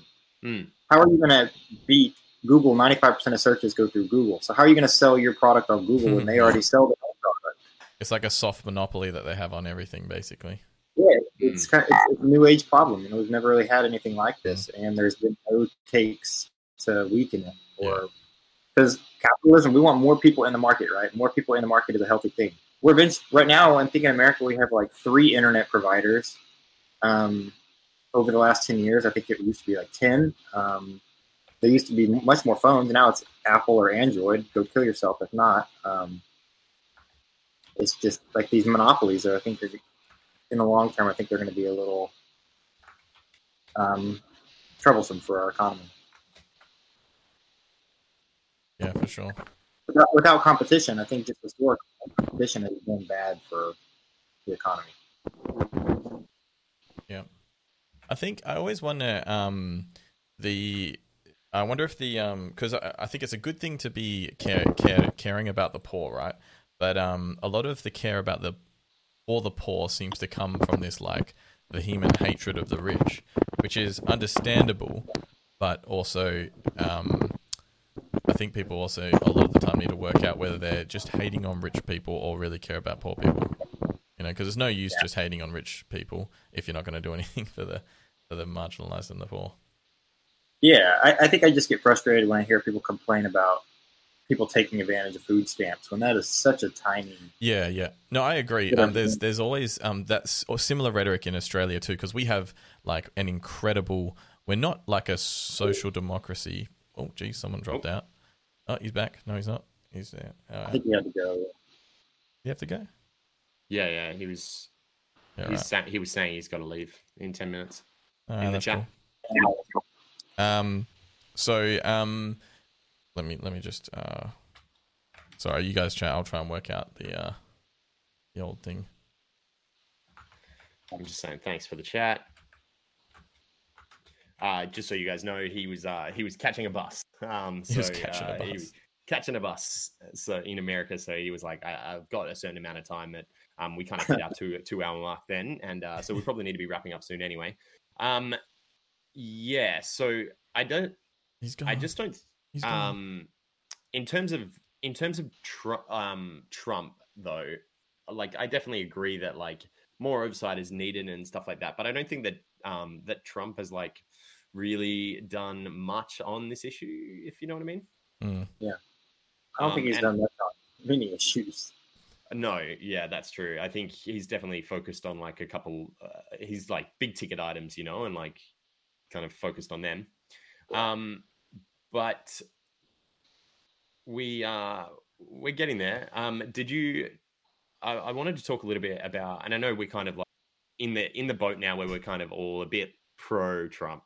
I mean, sorry, not pro-Trump. What are you doing? We're anti-Trump. But I wanted to talk a little bit about Iran and get your feelings, Pablo, on the assassination. Do you think it was a good thing? Do you think it was a bad thing? I think nothing good came of it. You know, the U.S. has had discussions of maybe killing Soleimani for a long time, and the answer has always come back with, it's not worth it. It's going to create more problem than harm. You know, we can't just kill people because they're bad people. We're just going to start dropping drones on people that are bad. Next, Kim Jong-un next, Putin next. Like, what are we just going to drop bombs? And he's just a figurehead, the person we killed. There's always somebody next to take over his ploy, and they're going to be even more spiteful now that we killed him. He was a public figure. He wasn't some guy hiding in a cave. You can't just kill other people's politicians, whether you agree with them or not. That's fair. He said, I don't think Trump knew who Soleimani was a week before the assassination. But he says it's a safer place now that he's dead. I think that's completely just nonsense. It makes no sense. I would probably agree with him. Like, I mean, as much as I agree that assassinating, I don't think it's in America's place. I don't think it's Trump's place to make that call that like someone needs to go. I think that there is definitely a strong argument to be made that this guy was a terrible, terrible person, and that he contributed to the suffering of the Republic of Iran. And I think that the world is probably better off without him. But I don't agree with the fact that that it's his call to make. You know. I mean, the world might be better, but there's more unrest than ever in Iran. That's pretty dangerous. That's true. As far. And he didn't go about it the typical way. He didn't speak to Congress. You know, typically if you want to carry out a strike or do an assassination, like when George Bush did it, when Obama did it, you seek Congress's approval. It's just balance of powers, man. You can't just kill That's the scary, like, no authority above you. Like, there was no talk about it. Yeah. That's a bit scary. And I think a lot of it was a major ploy of we just impeached him, so it makes impeachment proceedings a little difficult whenever we're on the verge of war. It seems things have kind of calmed down, but I don't know. It just seemed ridiculous to just kill somebody. I don't think it. I mean, it doesn't need to be on Earth. The guy was a bad guy, but there's a lot more people that we just need to kill with drone strikes. Then, yeah. Did you see the thing where it was like there was like a video floating around of Trump back when Obama was going for re-election, and it was Trump saying, "Just you watch, Obama's going to start a war with Iran." Yeah, to get re-elected. So it seems like he's stronger, and then it turned out that Obama didn't do that. But then when Trump's going for re-election and it looks like maybe it's a bit touch and go, he starts a war with Iran. Yeah, he has a lot of tweets that really did not age well. Where he's bashed Obama, and then next thing you know, he's doing the same thing now that he's in those shoes. Yeah, it's pretty hectic. I think the intro, like for me, I mean, the consequence of him being dead, he was a pretty bad dude. Seems like it's possible that he had some, well, he definitely had malintent all over the place. Trump said that he was, like, they killed him because he had attacks planned on US embassies and citizens, which is probably a good reason to kill someone. Trump's Secretary of Defense, though, said they killed him because of what he's done in the past, not because of what he was going to do, which is a bad reason to kill someone, in my opinion. But the worst part to come out of it is that the entire Iran deal is just like gone, and that was a really good thing to be able to monitor Iran, to the goal of it being that they won't have nuclear arms. Now it's just kind of like, you know, we might not see the repercussions of this assassination for like 2 years, and it might be like really bad. That's not out of the question, but I guess you don't know now because we don't ever deal with them. We don't able to see there. It's kind of like, don't make nuclear arms, otherwise, you know, we're going to get you. But there's no reason not to. Anyway. Yeah, and one thing that's odd is he finally trusts his intelligence. The week before, he was saying that the intelligence is corrupt and they're brainwashed and it's all bogus. Like, he can't trust the CIA anymore because they're against him. But then the next week, he's, I trust that intelligence. I need to kill that man now. Like, what? Yeah. To what end? He definitely flip flops quite a lot. You know, like for example, when they were pulling out of Iraq, all right, and pulling out of that area in general, like a month or so before the attack, or a couple of months before the attack, Trump was speaking about non-intervention, that America needs to focus on its own interests back home, and we shouldn't be involved in this area, and it's not our place. We shouldn't have gone there in the first place, and all this kind of stuff.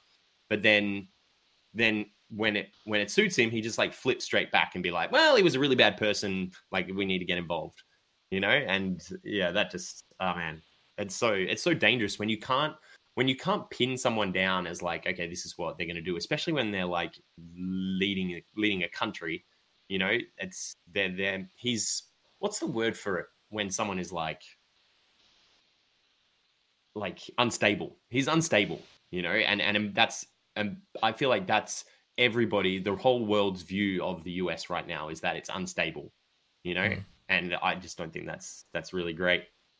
I have, obviously, it's a bit hard because obviously we all agree on things. I want to put it to you guys. Is there anything that Trump has done that you agree with, that you are you're not, maybe not even 100% on board with, but that you're like, yeah, that was a really good thing? Yeah, he did prison reform. Actually, early on in his presidency, he took away a lot of crimes from crimes that are now not seen as severe. So somebody that say was carrying a gram of marijuana was put in jail for years. A lot of those people have been taken out of jail because, you know, we now know that marijuana is not heroin. So a lot of people that were put on really strict terms, whether it be due to the times. So, for example, a lot of African Americans were put in jail for really ridiculous sentences due to the country being openly anti-African American at that time. So a lot of those people have gone out. Now, he has kind of, like a lot of things, he hasn't done anything more with it. He just did something to get press and then hasn't touched it since. So I don't know if he hasn't done much else, but I did like his first moves on prison reform. Prison reform? Yeah. The new trade deal with China looks like it's going to be really good for the future, for sure. Doesn't seem like it's much now. Like, it's kind of just like an agreement to like kind of get stuff going. It's a future, to get future stuff going, definitely, like $250 billion in the future. That's a great thing. Yeah, no, 100%. I would agree with that. Anything else? Cool. Yeah. What about you, Work? Yeah, I was going to say the trade deal, because I've been reading a little bit about it recently, because obviously it's pretty fresh and pretty new. But yeah, I didn't know much about the prison reforms. I remember I do now that once you mentioned it, I remember hearing about like back a few years ago kind of thing. But I'd completely forgotten about it in the wake of the overwhelming ridiculousness. Overwhelming amount of conspiracies, mass information, something blatant. I think there's something to be said. Yeah. I think there's something to be said with that as well. Is how the ridiculousness of his presidency, the way that he tweets about everything, and he's always throwing shade at people and attacking back when people like attack him, and attacking people left, right, and center. It not only covers the bad things that he's doing and like throws misinformation out there, but it also hides the good things that he does as well. Yeah, definitely. Because you get distracted by like from looking at actually what's happening by looking at the show. I'm sure there's a lot more good stuff that he's done that hasn't been reported on for sure. No, yeah, I would say so. But like that I feel like that's a product of his own making, because to an extent. He came out like and created this show, this big show. He made it a show. He made it entertainment. All right. And I think that people saw that and were like, all right, well, if he wants this, like we're going to give it to him. But and I think that he did it because he needs to work in the shadows a little bit, like quite a lot of the stuff he's doing is not stuff that is necessarily great for the country, that is that he needs to get it under the rug a little bit. And he manages to do that by like distracting people. But I think that we need to be really on the case of getting the facts to people rather and I don't think that the mainstream media has done this well. And I was talking to Fresh a little bit about this before, that I think that the Democratic Party and the left-wing media have done themselves a really huge disservice in how they, instead of taking the high ground, they got down and dirty with Trump and bought into his whole like pony show and started attacking him with like everything and throwing things like making it a show, making it entertaining for everybody to watch, instead of focusing on facts and information, being like, okay, well, this, like, he's imposing tariffs instead of making it this massive show, being like, all right, well, these are the facts, and like laying it all out. I don't think they've really done that very well. And I think, and I was saying to Fresh before that, before you rocked up today, that I think that that's part of the reason why the Democratic Party why Trump is going to win the election, is because all of Trump, the people that did end up supporting Trump last election, they've seen the way that these guys are acting. And whereas with Trump, it was like, it was kind of like, bucking the trend. They saw him as something like a little bit fresh and different to the usual. And they wanted the pot to be stirred up a little bit. Now they're seeing it happen back to him. And it's ingrained them. Trump has become like the underdog, the victim. And it's like entrenched them as Trump supporters, instead of them being like, oh, okay, well, I was supporting this guy, but actually these guys are civil, like real human beings over here, and Trump is actually just like crazy. Instead, what they see is they go, oh, well, everybody's crazy, but Trump was doing it first, and these guys are attacking him. Yeah, it comes with that. Everybody, a lot of times people defend Trump with those statements. Oh, well, everybody's doing it. Like whenever we were saying earlier, well, he lies. Well, all politicians lie. Yeah, you can't just that can't be your only defense for the man. Is, oh, well, everybody does that. I think it's a tough product of, I guess, like capitalism, because I don't know if I know that there's left-leaning media and right-leaning media, and I assume that they're motivated by, they have a left audience or a right audience, so they want the most amount of revenue and the most amount of clicks that they can get. So they push like what's going to be the most like alarmist rhetoric, or like the thing that's going to get the most attention. And often these are things that are far too, what would you say, like far too crazily on the left or whatever. So it's like, it's a hard problem to solve. I also think we're getting desensitized a lot too. I always think it's a problem that Trump will say something that no president usually would say. It's something like fairly crazy, like lie blatantly, and then within like a few hours he's done another one, and it's almost like you forget about the first one because you're like, oh my goodness, he's done this one now.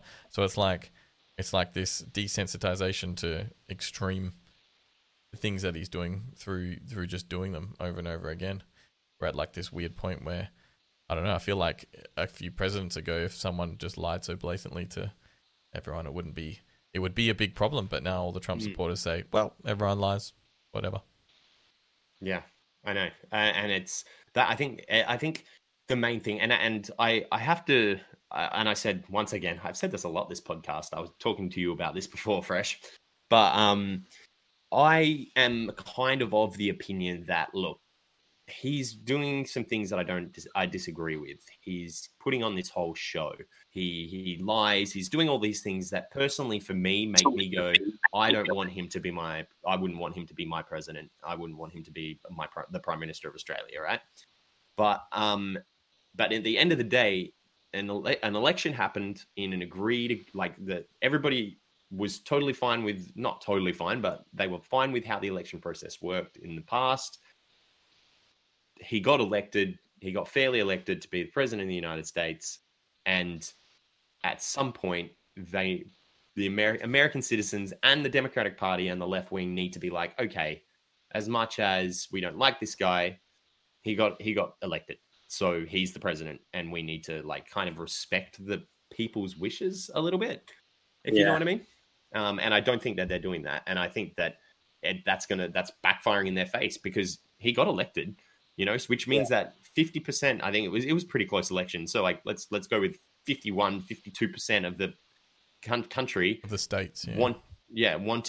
He lost the popular vote. He lost the popular vote. He lost the popular vote. Yes, sorry, I did know that. But still, I agree. But he got elected. So what I'm saying is, like, there's a huge majority. There's a huge amount of the population that wanted Trump as president. So when the Democratic Party come out and go, like, this is the worst president, you guys all made a mistake, and start attacking Trump and attacking that side goes like, hey, whoa, like. Like, they're back to the wall. You're attacking me, and we won. Yeah. And I just think they've played it really badly. I've said it before, the left are really dumb politically a lot of the time, and it's very unfortunate. And there's so many news sources that are you have Fox News on the right side, then you have MSNBC on the complete left side. If you want to find anything in the middle, such as NPR or even the New York Times is getting a little right, or a little left, but I only read NPR and New York Times. I go to Fox News a lot to see the stuff they're talking about, but you probably go right now and the big headline is something about a Muslim person in America. Yeah, I don't really look. I don't tend to go to one publication or another.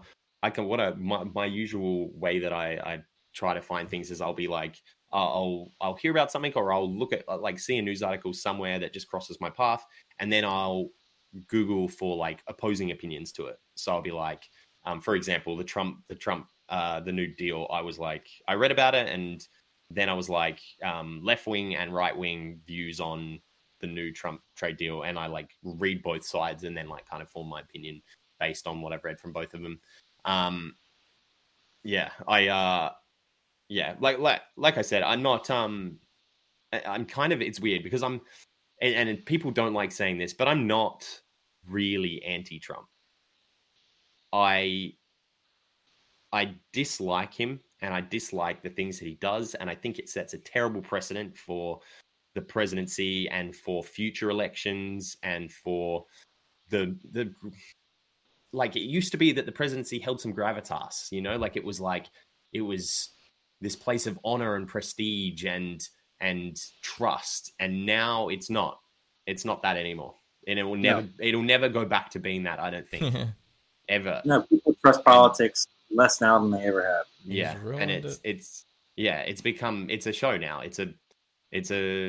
The campaign is no longer about finding someone that's, like, the best fit for America. Yeah. It's about, like, the show and how popular you are, and whether you're entertaining, and I just really think that's a bad precedent that's been set, and that's what I dislike most about Trump is I don't hate him, sorry, I dislike him for that, and obviously, like, I perceive him as being, like, semi-racist and quite sexist and stuff like that. I just think he's a really bad role model.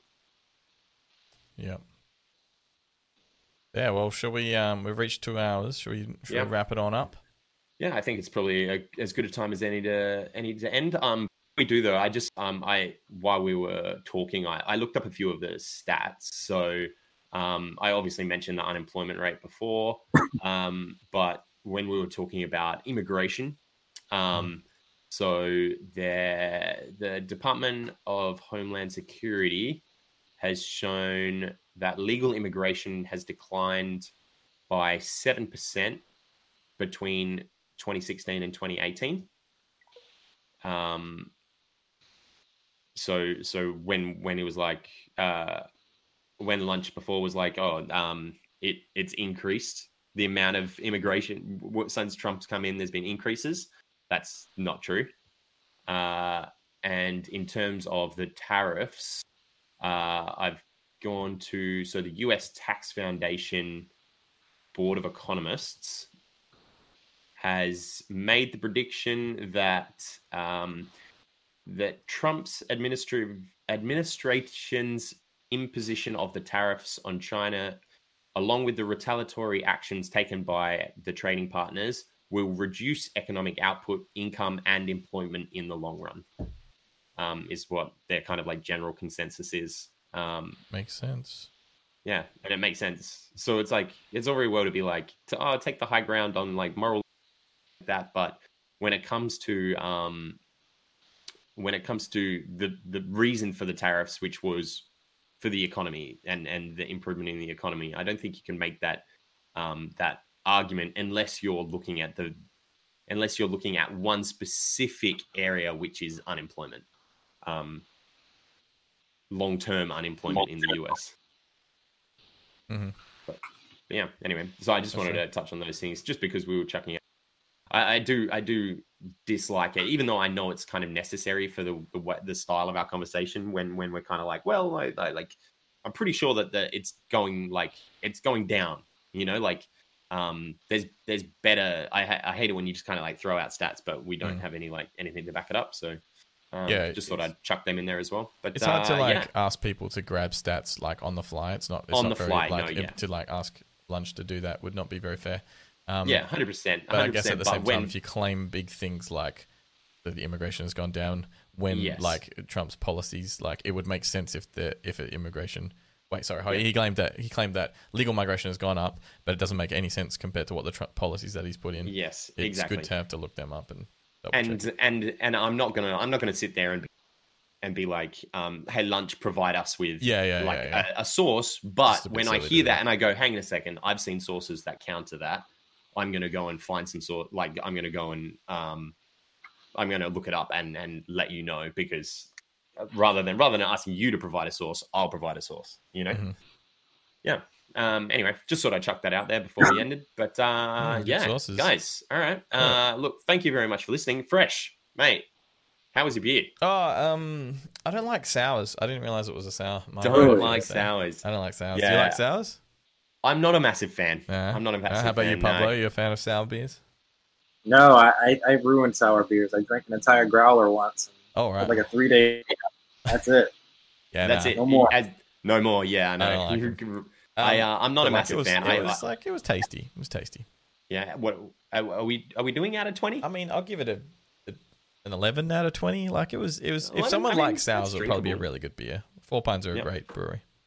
In terms of my Carlton Dry, it was definitely not bitter, so low bitterness. The check. It was definitely ultra smooth and lower carb. I couldn't tell. In terms of taste, to be honest, it was like water. I didn't even realize I was drinking beer. Yeah, it's so watery.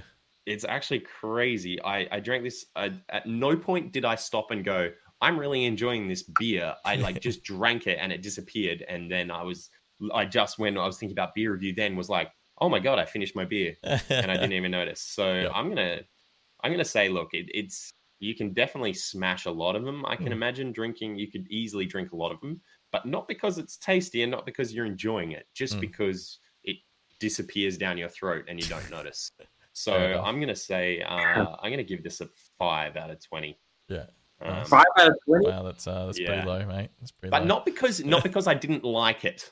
That's very low for a beer But- that you didn't like. Then Just because it was nothing. It was nothing. It's It was nothing. It's a nothing. nothing beer. nothing beer. You know? True, It's true. like okay, if you're gonna drink this, like you might as well drink something that you like. You know, or like something that you enjoy the taste of. True. Like True. it's not even that cheap. True I that. don't know. Yeah, those beers are never cheap. The ones that are just average. Yeah. They're not even that cheap. Well, Anyway, Pablo, thanks so much for being here, dude. You can find him always in Twitch chat as the real Pablo Sanchez. Do you have any media that we can shout out, Pablo? Are you on No Twitter? media. No media. Yeah, I'm on Twitter as the real Pablo Sanchez. The real The Pablo real Pablo Sanchez. Sanchez. Are you the Nice. real Pablo Sanchez? Do you Let tweet? me look on- Do you let me see tweet what my about Twitter- politics So much? my Twitter is Hey Pablo Sanchez. I do tweet sometimes Donald Trump's tweets that haven't aged well, Nice. That's great. I like that. but I'm mostly on there just to watch. Nice. Not very active on Twitter. That's cool. Nice. Very nice. And thank you to our other guest, Mr. Yeah, Lunch. Mr. Lunch. Even though he's not here, I'm not sure if he's like super active on social media or not. He's not at all. I'll see him. nah. I'll see him at work on Wednesday and tell him, "Good job, mate. You fought hard." Nice. Nice. But yeah, obviously thank you to him for coming on, and thank you, Fresh, for co-hosting with me. Yeah. good job, dude. Obviously, we're on Fresh's channel. What are you up to this week? Anything? I'm gonna get the new So- Dragon Ball Z game. I'm gonna play through the new Dragon Ball Z game. It looks really very good. nice. Yeah. Very nice. Jump on that tomorrow. How about you? I am starting a new job this week. So This week. yeah. So until I'll probably stream once or twice, probably fortnight. But I'm a little bit in limbo at the moment, so I haven't really got back onto the streaming train yet this year. But yeah, watch this space. I'm gonna be starting up again soon. But yeah, thank you. Oh, obviously you can find me at Mr. Woke TV as well. Sorry, I forgot we're not on my channel. We're on Fresh's channel. But Mr. at Twitch TV / Mr. Woke TV or Mr. Woke TV on Twitter. But yeah, thank you everybody for tuning in. I hope you enjoyed the debate. I think the jury's still out on Trump, but only time will tell. And I can't wait in 5 years' time when a book, or 10 years' time when a book gets written and it's like, this is exactly what happened and the outcomes of all of his like policies and stuff like that. It'll be a very interesting read, because he is entertaining. Yeah, to say the very believe. least. Thank you very Keeps me much, reading. ladies and gentlemen. We'll catch you all Awesome, next guys. time. See you later. Later, guys.